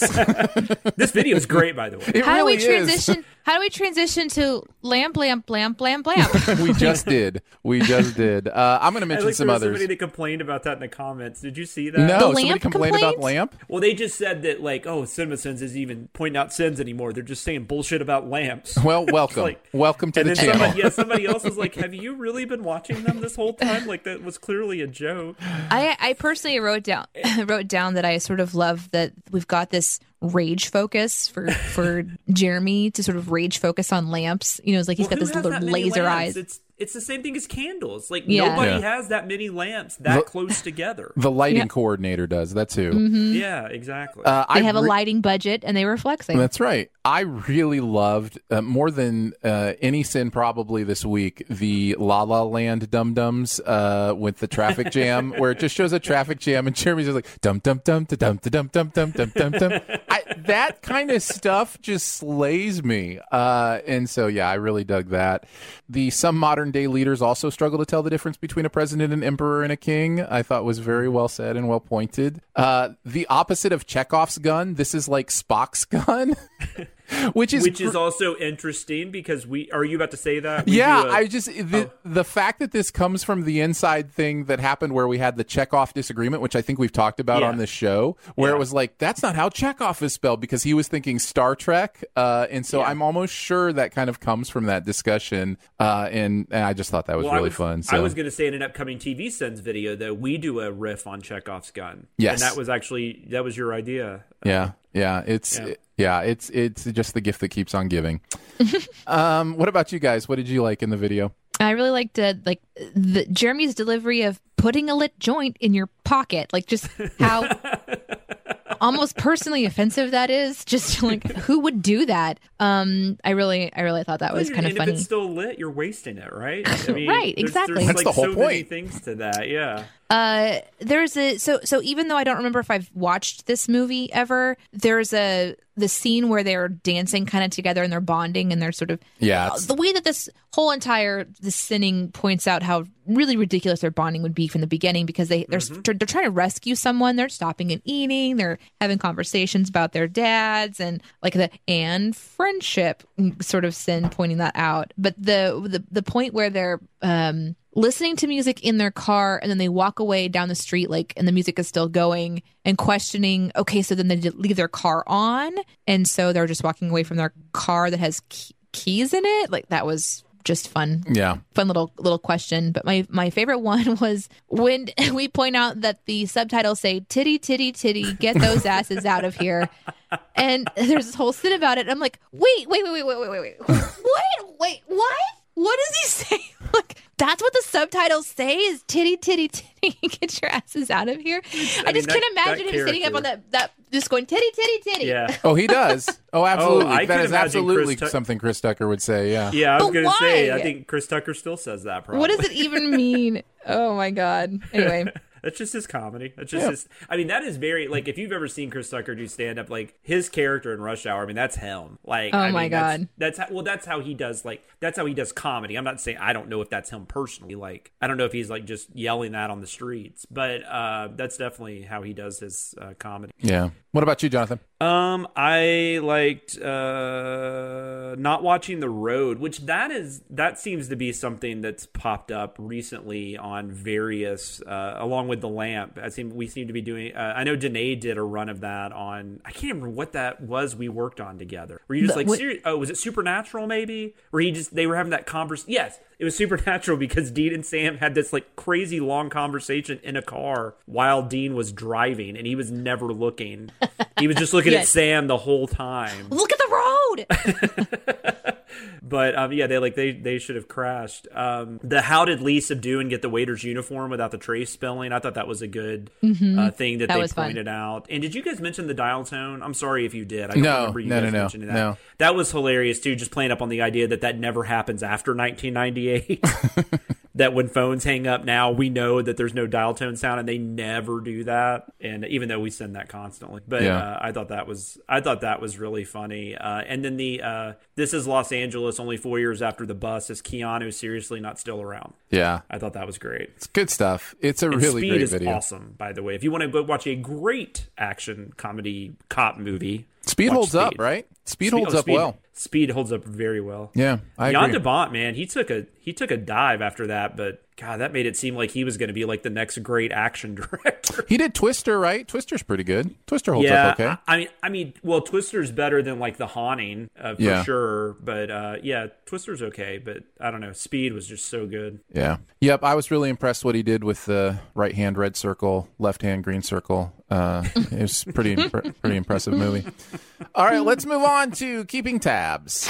The internet is a communications tool used the world over where people can come together to bitch about movies and share pornography with one another. Ha ha! Oh, jeez. This is the most public yet of my many humiliations. We're each going to tell a funny story from putting together the content for the week. Maybe a Google search, some strange research, deleted sin, whatever the case may be. I wrote on nothing this week. I have nothing. All right. Jonathan's got nothing. Danae, what about you? Danae's singing. My research was all about Zuko because I realized Danny that Zuko from Greece. Zuko Yes. in the Avatar: The Last. Enjoy all your favorite sports like never before at BetMGM. Sign up using code Buckeye and receive up to $1,500 back in bonus bets if you don't win your first bet. When you register with BetMGM, you'll get instant access to a variety of parlay selection features, live betting options, and the best daily promotions in the business. And with BetMGM at your fingertips, every play and every game matters more than ever. Place your money line, prop, or parlay bets with the king of sportsbooks today. Sign up using code Buckeye and receive up to $1,500 back in bonus bets if you don't win your first bet. BetMGM and GameSense remind you to play responsibly. 21 plus and present in Ohio, subject to eligibility requirements. Rewards are non-withdrawable bonus bets that expire in 7 days. Gambling problem? Call 1-800-GAMBLER. In partnership with MGM Northfield Park.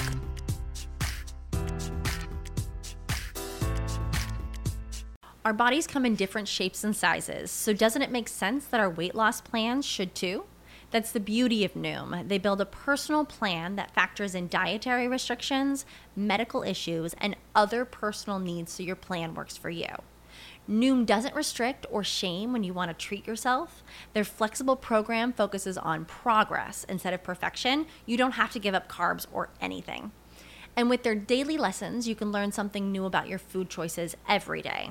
After just a few days of using the app, I learned how to recognize cues for overeating and how to choose the right foods to feel full. Stay focused on what's important to you with Noom's psychology and biology-based approach. Sign up for your trial today at Noom.com. That's Noom.com. And check out Noom's first ever cookbook, The Noom Kitchen, for 100 healthy and delicious recipes to promote better living. Available to buy now wherever books are sold.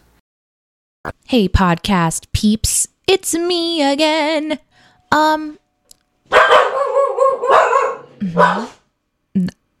are my dogs. Those are my. Every time I talk. Wow. Is this how Aaron feels when we're? Okay, we're gonna try this. Okay.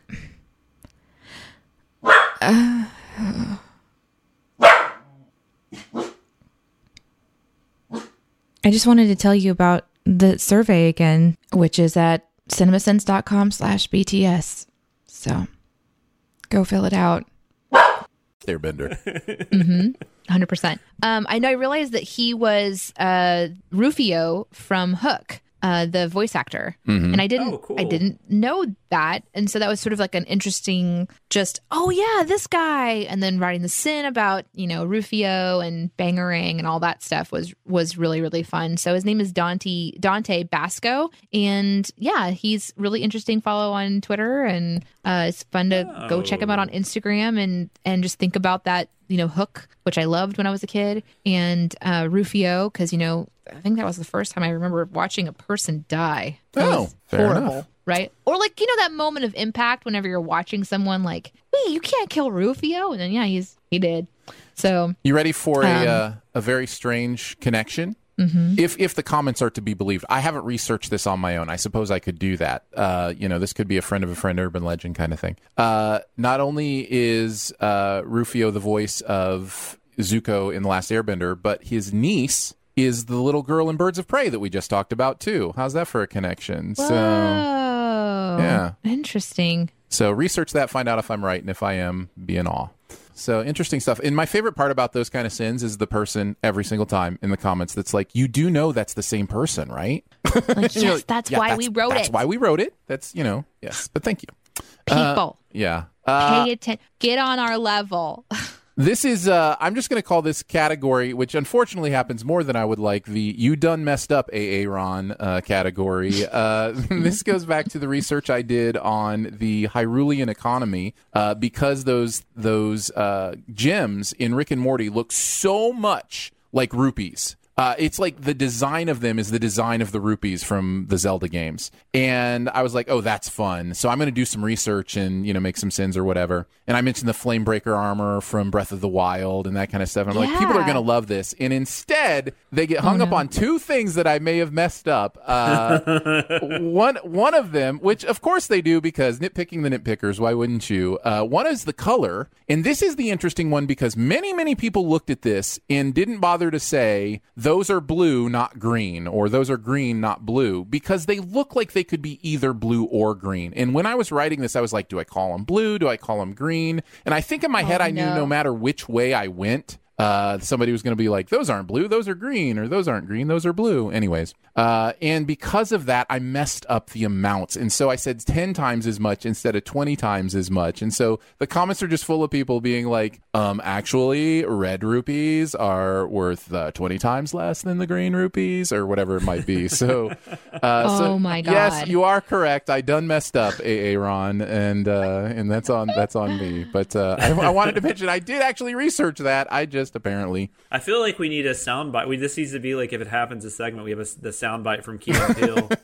Yes, that would work very well. Let's move on to the comment section. I want to know what you're thinking. I appreciate your honesty. You're a real straight shooter. You are the ones who are the ball lickers. We're going to each look at a comment from the week's material on YouTube.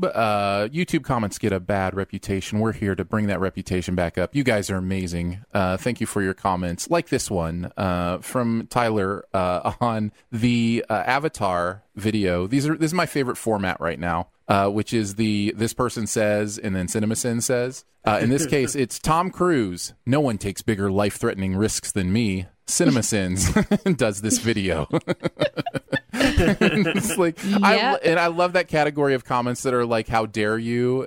Because most of them are done really understanding, like, what goes on. So thank you for that, Tyler. That made me giggle. I liked that. What about you guys? Mine comes from Twitter this week from at Green Arrow 07, who says, so if you listen to the CinemaSins BTS podcast and don't listen to the outtakes, you're definitely missing out. Tonight, I was on my way home and was listening to last week's episode, and the outtakes had me rolling from laughter, which was dangerous because I was driving. Yes. So. What do you got, Jonathan, for your comment? This one, I guess I had a few, but I'll just read this one since we have a question. I loved on this. I mostly loved this just because I love the way he ended this comment. But Alan Moss on Birds of Prey said, "It's funny. This had the makings of a good film, but it often felt like it was stitched together like a Frankenstein monster. All the female characters felt like they were from different movies, especially the wonderful Huntress. Robbie nailed it, but it was like the producer said to the writer, say this is a Birds of Prey movie. Maybe you should put some Birds of Prey in it. And the writer said, what? I just want to write Harley Quinn. Also, hyenas are so 1998. I was like, that just had me dying, so I had to mention that. They can't be too 1998. You got Tiger King going on right now with all the big cats, so which we made reference of in the video. I just don't know where he came up with that date. Like now I want to know what was it. Lion 1998. King? I was thinking maybe it was Lion King. I was going to say Lion King, but that was earlier. Yeah. Oh, yeah, okay. It was 94. Yeah, that's funny. Very nice. Hey, we have a question this week. Came to us from Twitter. This, I believe. At Volk Tyler. Oh, you know what? I said Tyler on my comment, and it wasn't. It was Gerard. I think I just cut and pasted things weird. So how dare you? How dare you? I apologize. So Tyler's coming up now. Gerard had the comment that I was mentioning earlier. So here we go. This is why Aaron doesn't do admin. That's right. This is why I shouldn't do anything. I should not be trusted. Oh yeah, we didn't do my admin part of the podcast. Well, let's just do that now. That was purposeful. No. That was. It's not that interesting, I guess. It's like Nedry. It's like Nedry. Danae does admin work. See, nobody cares. I created another spreadsheet, and I just want to tell you about it. Anyhow, Tyler says, in honor of Harley Quinn and the Joker breaking up in the DC universe, what is a couple from a TV show or movie you couldn't wait for them to break up? Rachel and Joey from Friends is a strong contender. Any couple from Friends is a strong contender for me, but yeah. Monica and Chandler was fun. I guess. Yeah, let Moniker be happy. Moniker. What do you guys have for an answer to this question? I have a very, very clear and obvious one that is just, huge for me. But we can you wait. guys go first then. Okay. Jonathan, you want to go first? Sure. I've two that popped up in my head immediately were when shows tried to do like the weird like pairings to see how they work and they don't. So like on Buffy the Vampire Slayer, Buffy and Spike had a relationship. Mm-hmm. So you had a vampire slayer dating a vampire. Mm-hmm. And it just, I don't know. I personally didn't think that worked very well. And then also on Star Trek The Next Generation, you had Counselor Troy and Worf. Yes, Trorf. Which was just felt very. Oh my and God. you had the Marina Sirtis and Jonathan Frakes had such great chemistry and everything, and then they tried to do this weird thing, and they tried to do it with like 7 episodes left in the series. It was like right at the tail end of the series. They just threw this Troy Worf thing together, and thankfully it did not last very long. But that was bizarre. I agree with both of those. Anti-Spuffy and anti-Trorf. I agree. I'll go next. We'll let Danae finish. This is an easy answer for me. It's Mulder and Scully from the X-Files. They are great friends, and when that show decided for them to be romantically interested in each other, the will they or won't they on that show was never needed. It was never important, and I know there's a segment of the fan base that believes otherwise, but I just did not want them to be together. They're just they had such a platonic chemistry, and I don't agree. know. They felt like brother sister almost, or something. Like they just felt like really good friends. Yeah, they felt like you and Danae. Yeah, exactly. Yeah. So I'm anti what we say, Mully, Scolder. I don't know, whatever that one might be. What about you, Danae? Well, I couldn't think of any, so that's why I tweeted about it and have a lot of great replies on Twitter. So here we go. From our account CinemaSins BTS, which is our podcast Twitter, I retweeted the question with how would you answer? At Scruffy Matt says Korra and Mako, or is it Mako? I can't remember, from the Legends of Korra. I'll never get what she saw in him or what Asami saw in him either, for that matter. Also, Clark and Lana from Smallville was mentioned. Oh, that's a good one. Yeah. I was hoping that he got together with Chloe, but then Lois was introduced. Oh, well, still an improvement. At Darren WS77 says, if you want to base it off toxic relationships and in bad examples, then it would be Ross and Rachel from Friends. Yep. But he's going to go with Jon Snow and his aunt. And that's actually mentioned later also, that couple.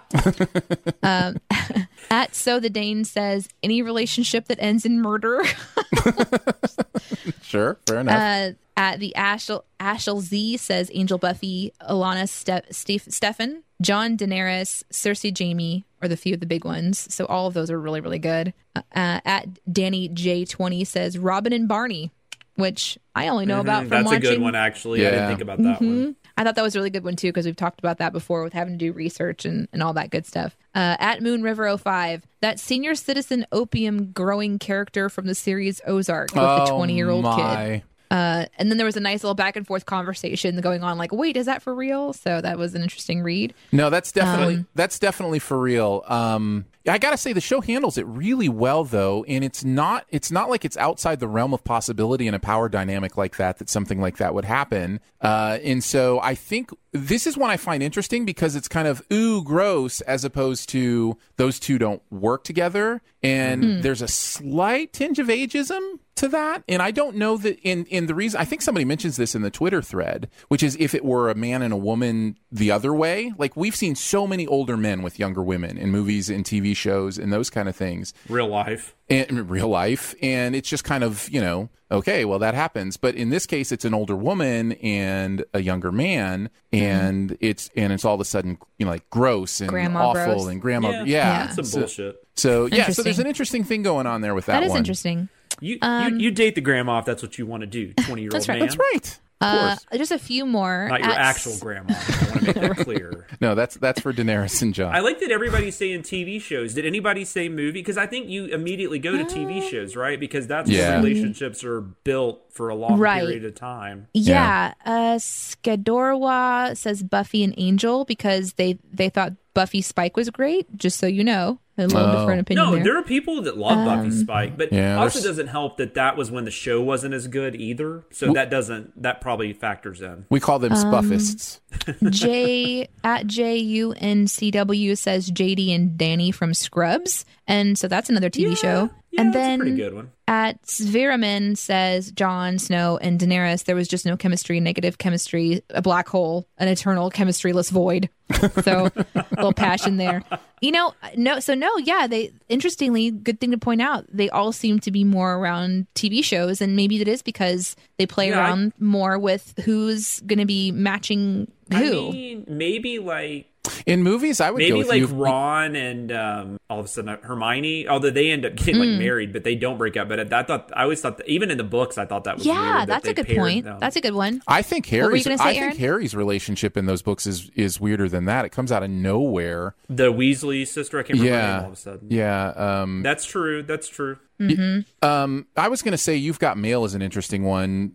Those two characters would never work together in real life. That's one that kind of came to mind that we've recently seen that I was thinking about. But yeah, I think those are all good choices. Way to help us out. I'll try to ask more questions and tweet more stuff like that, because that was for me really fun, because I don't think about stuff as easily as you guys do. I think one more that should be brought up. I didn't want to take it because I thought maybe Danae would use this one, because I know you watch Grey's Anatomy, but Derek and Meredith was one I saw mentioned. Like Meredith. Like if you just Meredith.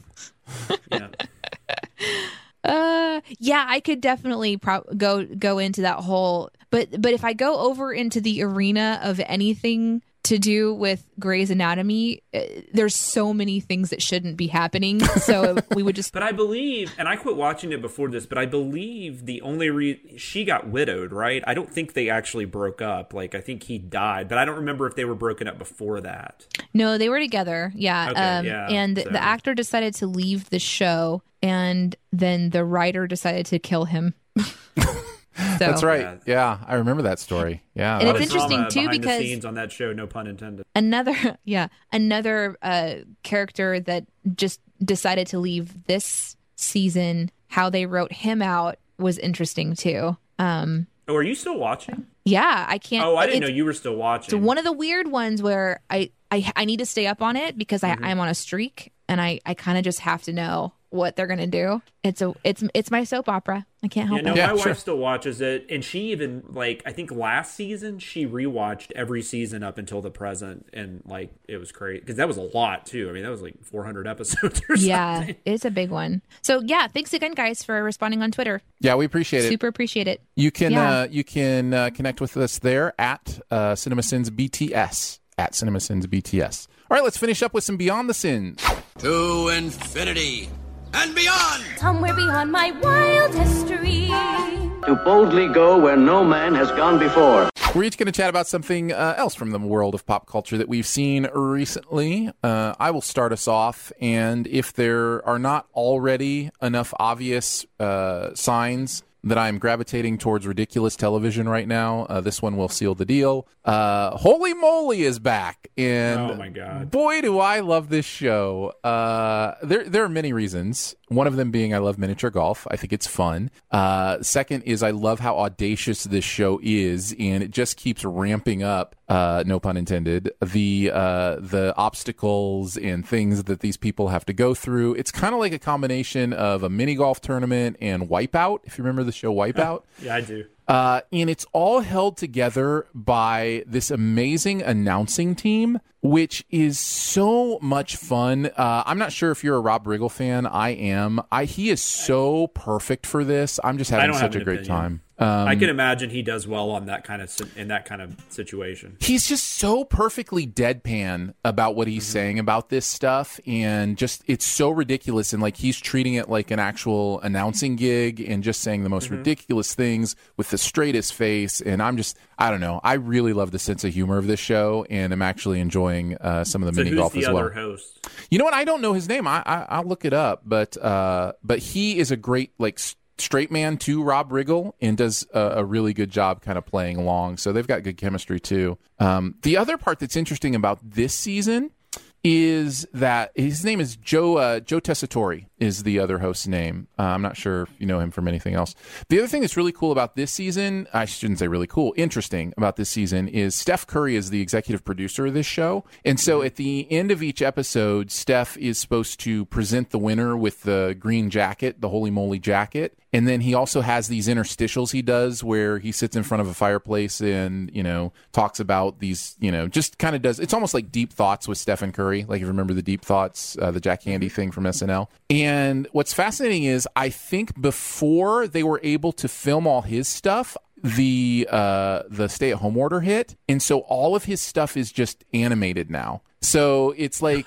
Yeah, it's one of those things where it's like, oh, I see what happened here. Your production schedule was for him to be able just to come in for a couple days and shoot like all his stuff. And that was at the end of your production schedule. And this thing hit right when you were hitting that part of it. And so they just had an animator animate that stuff with his voice saying it probably from home. So it's just another one of those examples of how shows are adapting to what's going on now. And it's a fun show. I just really enjoy it. And Tessitore, he's a broadcaster on ESPN. He's mostly a play-by-play guy, so that makes sense that he's a perfect straight man to wriggle. Oh, yeah. Yeah, they're good together. Yeah, I really enjoy them. They make the show for me, honestly. I don't know if I would like the show as much as I do if they weren't there. I might check it out. I don't know. I just picked watching people play mini golf. Is it just regular? Is it celebrities playing, or is it just they have celebrity things like celebrity judges, but it's just it's just ridiculous kind of stuff, and unless you see it, it's hard to explain. But it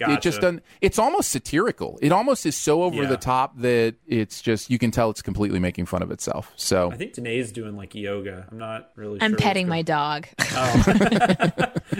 My dog came into my recording studio and I couldn't resist because he's so cute. What about you, Jonathan? I watched season 2 of Homecoming that premiered last weekend. I watched the first season of Homecoming I talked about on a very early Beyond the Sins, which for those that don't remember, that's an Amazon Prime show. Julia Roberts was in the first season, and it was kind of like a mystery thriller thing. And then I don't know why I thought this, but for some reason in my mind, I was thinking the second season was going to be like, it was going to almost be like an anthology. It was going to be a different story, a different setting, which I thought was kind of weird because Homecoming actually factors into the first season, the name Homecoming. But it's not. It's this actually ties into the first season, which I don't think that's a spoiler. They have a recap right at the beginning. But Julia Roberts is gone. Janelle Monáe is the star of this season, and have you watched it yet, Aaron? I have. Oh, okay. All I'm going to say is Janelle Monáe is her character wakes up in a boat. The very first scene in the middle of a lake.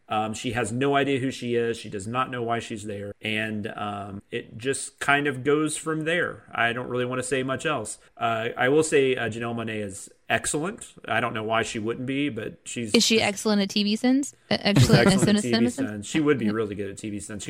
She's already great at acting and music, so I'm sure she could pull that off. And Chris Cooper also has a role on this show, and it's kind of nice to see him in something with a little meat to it. I like I do like also there's something they do that I usually don't like, but I think it's like in the 3rd or 4th episode where they actually show a little bit that's happened before all this. They take a scene from an episode in the first season, and they show you a different perspective on that scene. So all of a sudden, that scene means something completely different than what you originally thought it meant. I usually don't like that. I thought they did a very good job with that here. It's my favorite part of the series. It's my favorite part of the season. Yeah. But I will say overall, just to talk about my reaction, Monáe is great, Cooper's great, all the acting's good. I'm glad they gave that character from the first season more to do, actually, because she was really interesting in that scene, I remembered.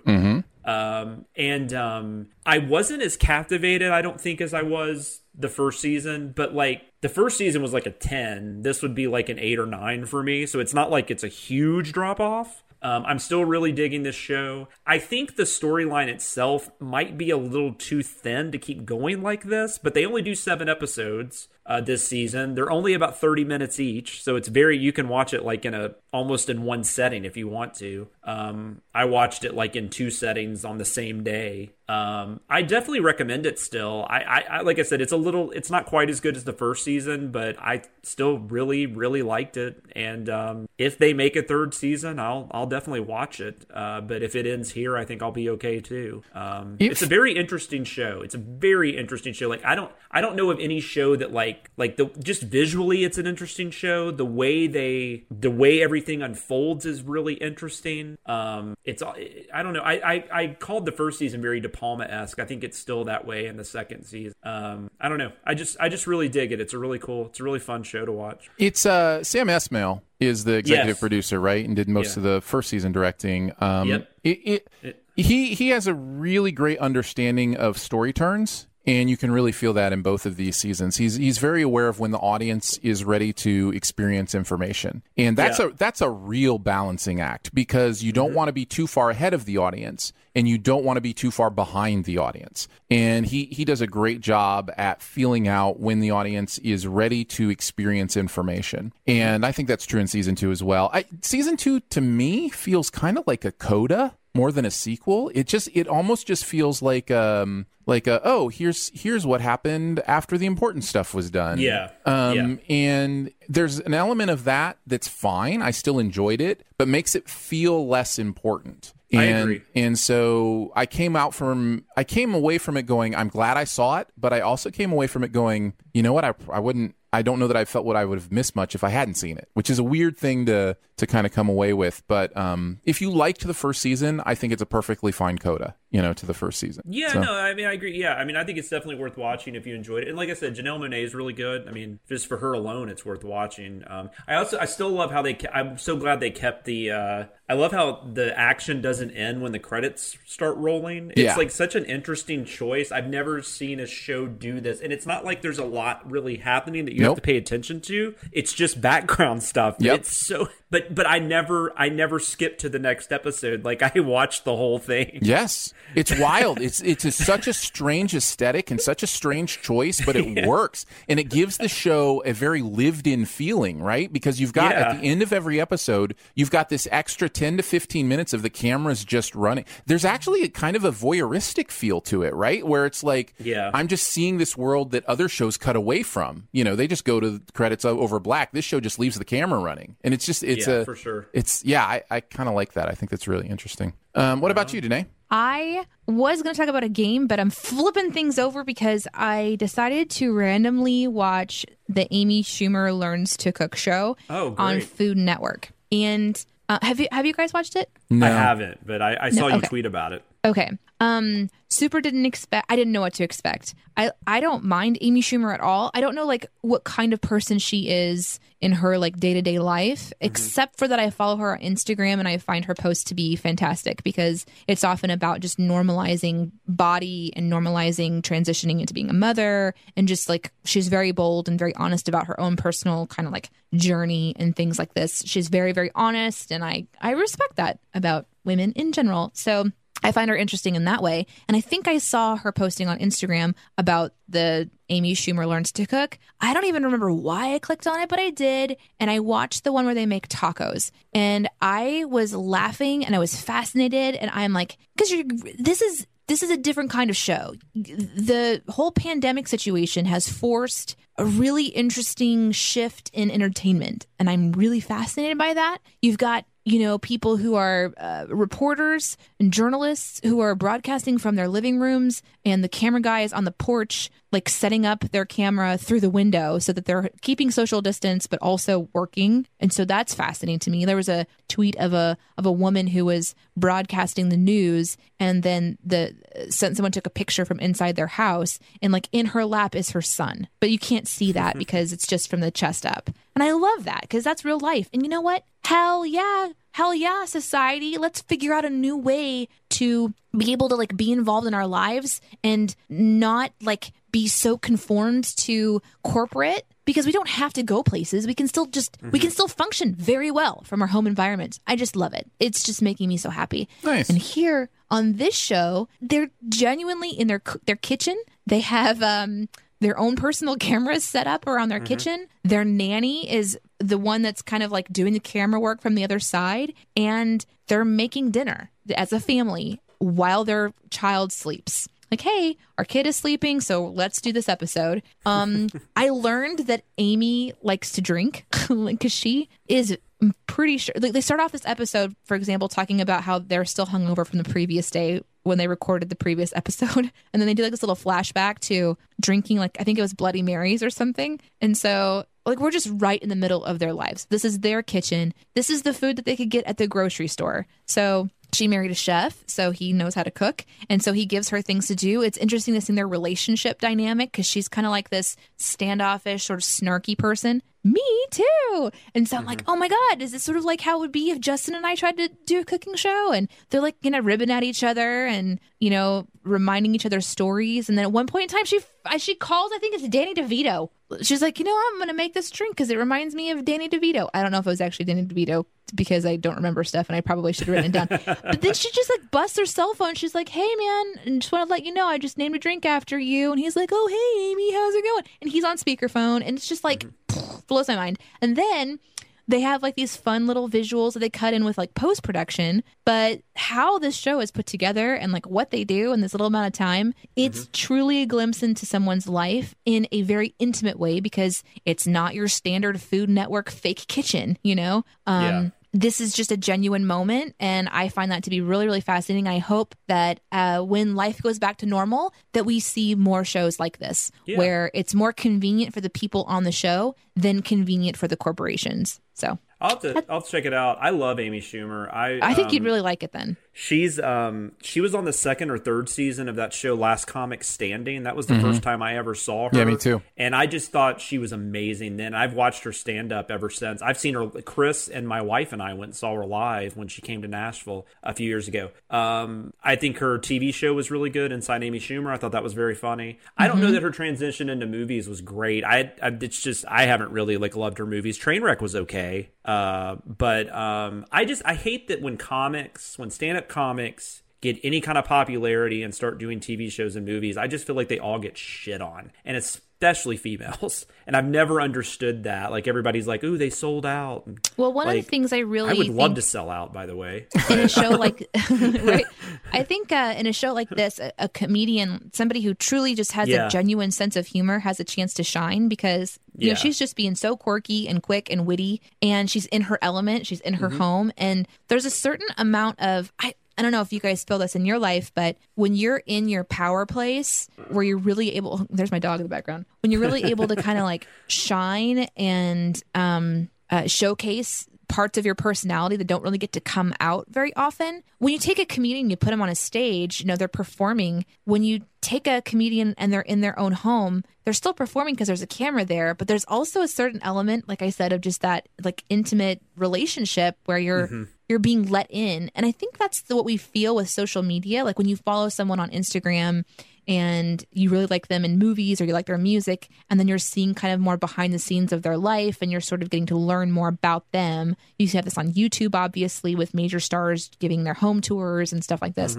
So it has that element to it. But then, of course, you get to learn how to cook and you get to learn how to make a cocktail. In fact, in 20 minutes, I knew how to make 2 cocktails. That's how many cocktails, and they're drinking them. So it just becomes very entertaining, and it's fun to see Food Network just do something like this, too. So the show is called Amy Schumer Learns to Cook, and I highly recommend it. I will check that out. Should it be called Amy Schumer Learns to Cook and also to drink? Like, is that... No, she knows how to drink already. Amy Schumer already knows how to drink, so she's learning how to cook. That should be the full title.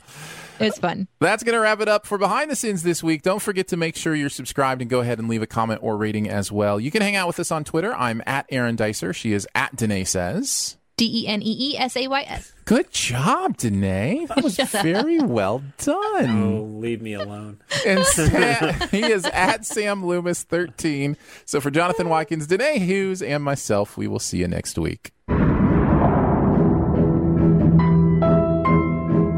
Thanks for listening. Send any feedback to behindthesinnspod@gmail.com, and be sure to subscribe or message us at Twitter, and be sure to visit cinemasins.com. Hello. Howdy. What's up? Oh, just getting ready to do a show and stuff. Everybody kind of looks like the person voicing them, with the exception of Archer. Because H. John Benjamin looks nothing like that. H. John Benjamin's voice looks like Archer. There you go. I also apparently haven't talked today, so I have like the deeper registry going on. Ooh, sexy voice.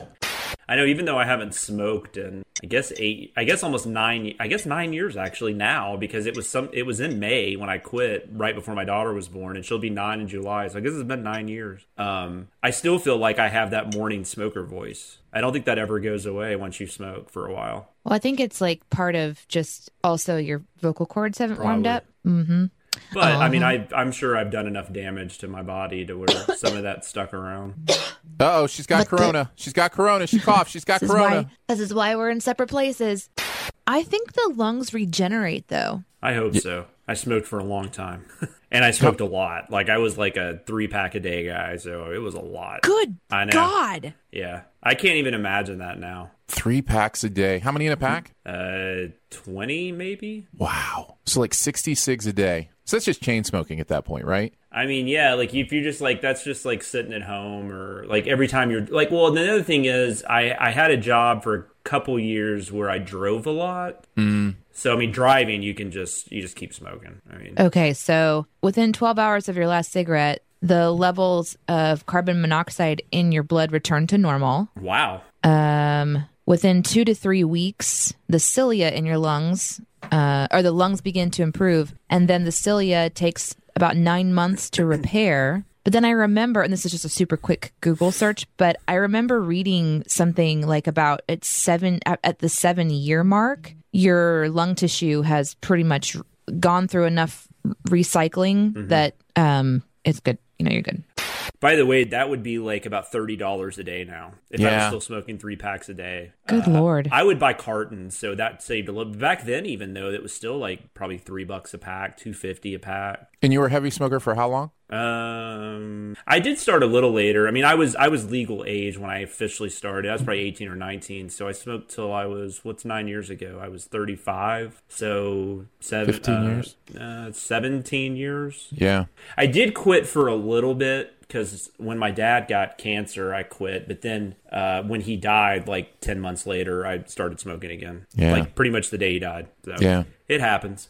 Well, it becomes such a even more than a physical thing. It becomes a psychological thing too. In those moments where you just need that. It's like me eating carbs. You know what I mean? It's just like, yeah, for sure. I've been eating so many carbs. Well, and it's like once you stop smoking too, like seriously, like I gained 20 pounds like very quickly because I ate so much after I quit smoking. Mm-hmm. Yeah, but I'm completely like, not only do I not smoke, but like I don't even, because like I would chew on pens and I had to have something in my mouth like constantly, and I don't oral fixation. I don't do that anymore. I quit giving blowjobs and. I remember when I quit smoking cigarettes, there was this moment where I was in the car. Yeah. And my friends and I would just drive around and talk and listen to music and all this stuff. And whenever a good song came on the radio or whatever, or we played it on our iPods or whatever we had, it was always this 8 thing tracks. like, yeah. Back in the old days when you had to use a weird, gigantic 8-track cassette, you never knew it was going to play. But you did because it was only a few songs. Anyway, a song would come on the radio. We'd be like, yeah, this one. And then to celebrate the song, we would smoke a cigarette. So years after quitting smoking, I would still have that thing where a song would come on the radio and I would immediately be like, man, I want to smoke a cigarette. Mm-hmm. So, but then like, there's for me. There's the weird habit thing, like listening to a song or poker, but then there's the physical attachment that your body has legitimately created a craving for this outlet, which is the same for like, well, anything that we ingest. Sugar, man. Ooh. Sugar. Is a huge one. That's mine. Yeah, my mom used to drink like crazy sweet tea, and I could never even take a sip of her tea because it was just basically just sugar and flavored water. And then now she's worked for years she had to take this radioactive pill last year to help treat cancer. And there was this whole diet that was leading up to taking that pill. And so she had to just do a lot of elimination of different things. And by the time she came out of that, her whole palate had shifted. And so now she doesn't even crave sugar or like the flavor of it any longer. So that's been interesting. Oh, that's her whole palate's different now. Man, when I quit soda, I had the worst migraines for about a month and a half. I had really horrible headaches. And then finally my body shifted out. So now I haven't drank soda for a really long time because I was drinking so much of it. And then I just shifted over into a little bit of coffee and tea. So that's my caffeine intake. That's what my wife does, coffee now. If she doesn't drink soda anymore, if a doctor ever tells me you will not live if you don't stop drinking, I will do it then. But I'm going to hold on to soda as long as I can. I will destroy my body. I just want this. I know a couple people who got off of meth. So, and that was a night. Bad too. Yeah. It was really. I think horrible. I know one of those people, maybe. Yeah. And man, I remember that battle. It was awful. It's a life battle. It's just a life battle because because that can kick in that craving or addiction, that the psychological and even physical addiction from those things can kick in at any moment the rest of your life. Yeah, in and a huge way. Her major motivation was getting pregnant. She's like, okay, I'm done. And she cold turkeyed, but she had tried to get free of it for years, and she's just like the body's craving and the pain that she would experience and all of that. It outweighs, that she knows it was slowly killing her. Yeah. So drugs are fucked up. I remember my teacher explaining it to me like this. And so this is really like basic level, but it's always stuck in my mind. Like you inhale the chemicals and your body doesn't have anywhere to put those chemicals. And so it ends up kind of creating a key and lock system. So like you just inhaled a whole bunch of keys and it's trying to figure out what to do with them. And so it creates a lock, and then those keys have a place to go into the lock, and then it makes sense. There's an equilibrium, there's a balance, there's the way that the body does what it does. Yeah. And so when you stop inhaling keys and your body is still making a whole bunch of locks, there's that time frame where it doesn't know to not make those locks any longer. And so your body's craving the key that goes with the lock to make a balance. And so I've always kind of kept that with me as I've... That's a good way to explain it. I've never heard that before.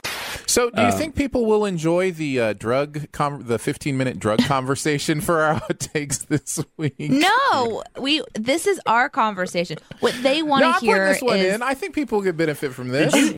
There are still times now, like all these years later, where I'll be hanging out. For example, a high school reunion just happened recently, and it had been a long time since I'd smoked. And there's all the people hanging out that smoke, and I went out to hang out with them. Obviously, I don't have any cigarettes, and I thought, hey, I'm having some beer, I'm having a good time. Like, I want to bond and have a cigarette. And I just, in my mind, I said, if nobody offers one, you're not going to have one. And nobody offered me one, so I didn't end up having one. But I knew I would if they had offered it, which is just a weird thing because after all these years, why would I do that again? I will never pick up the habit again, but there's still part of me that's like, I wonder what the flavor would be like, of inhaling chemicals and burning lung tissue. I don't think you would like it. I don't think you would like it.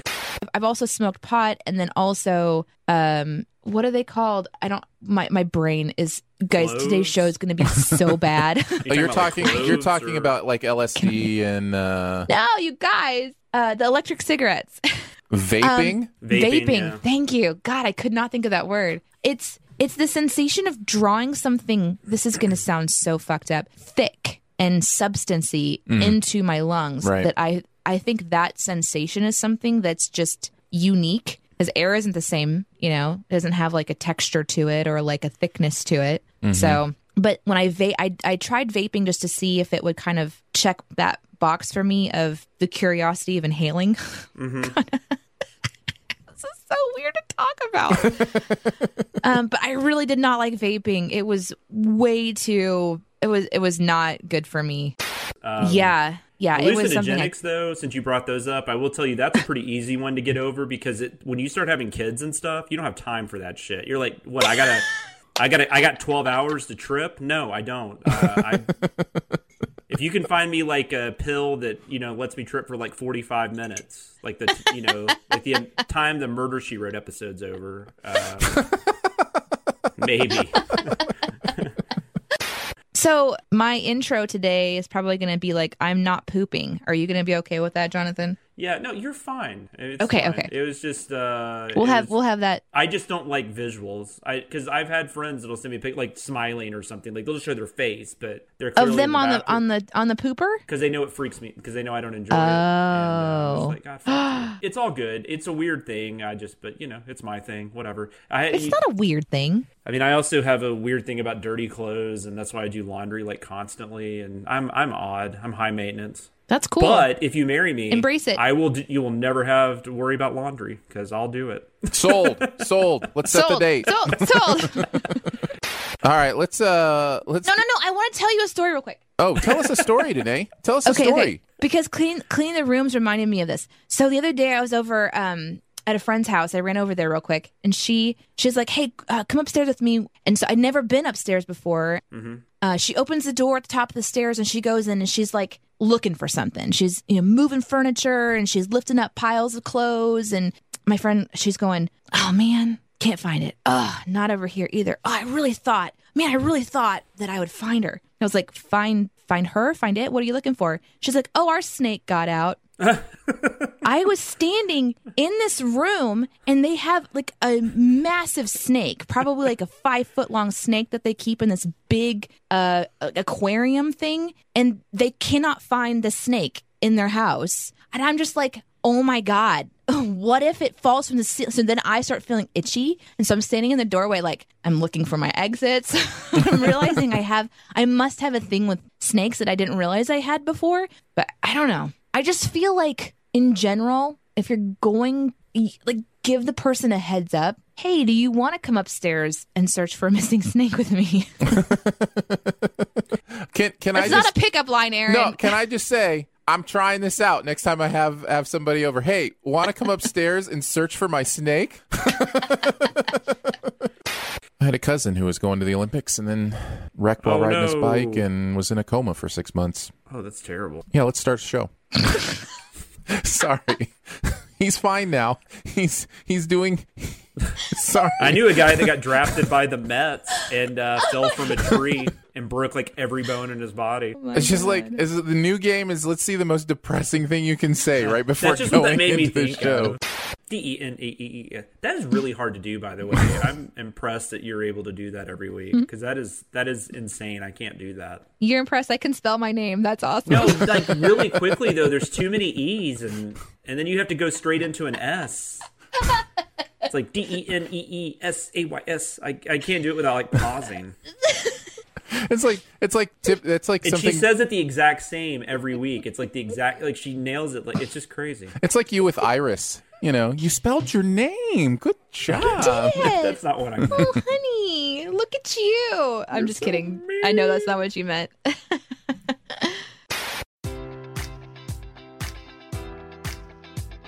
Enjoy all your favorite sports like never before at BetMGM. Sign up using code Buckeye and receive up to $1,500 back in bonus bets if you don't win your first bet. When you register with BetMGM, you'll get instant access to a variety of parlay selection features, live betting options, and the best daily promotions in the business. And with BetMGM at your fingertips, every play and every game matters more than ever. Place your money line, prop, or parlay bets with the king of sportsbooks today. Sign up using code Buckeye and receive up to $1,500 back in bonus bets if you don't win your first bet. BetMGM and GameSense remind you to play responsibly. 21 plus and present in Ohio, subject to eligibility requirements. Rewards are non-withdrawable bonus bets that expire in 7 days. Gambling problem? Call 1-800-GAMBLER in partnership with MGM Northfield Park.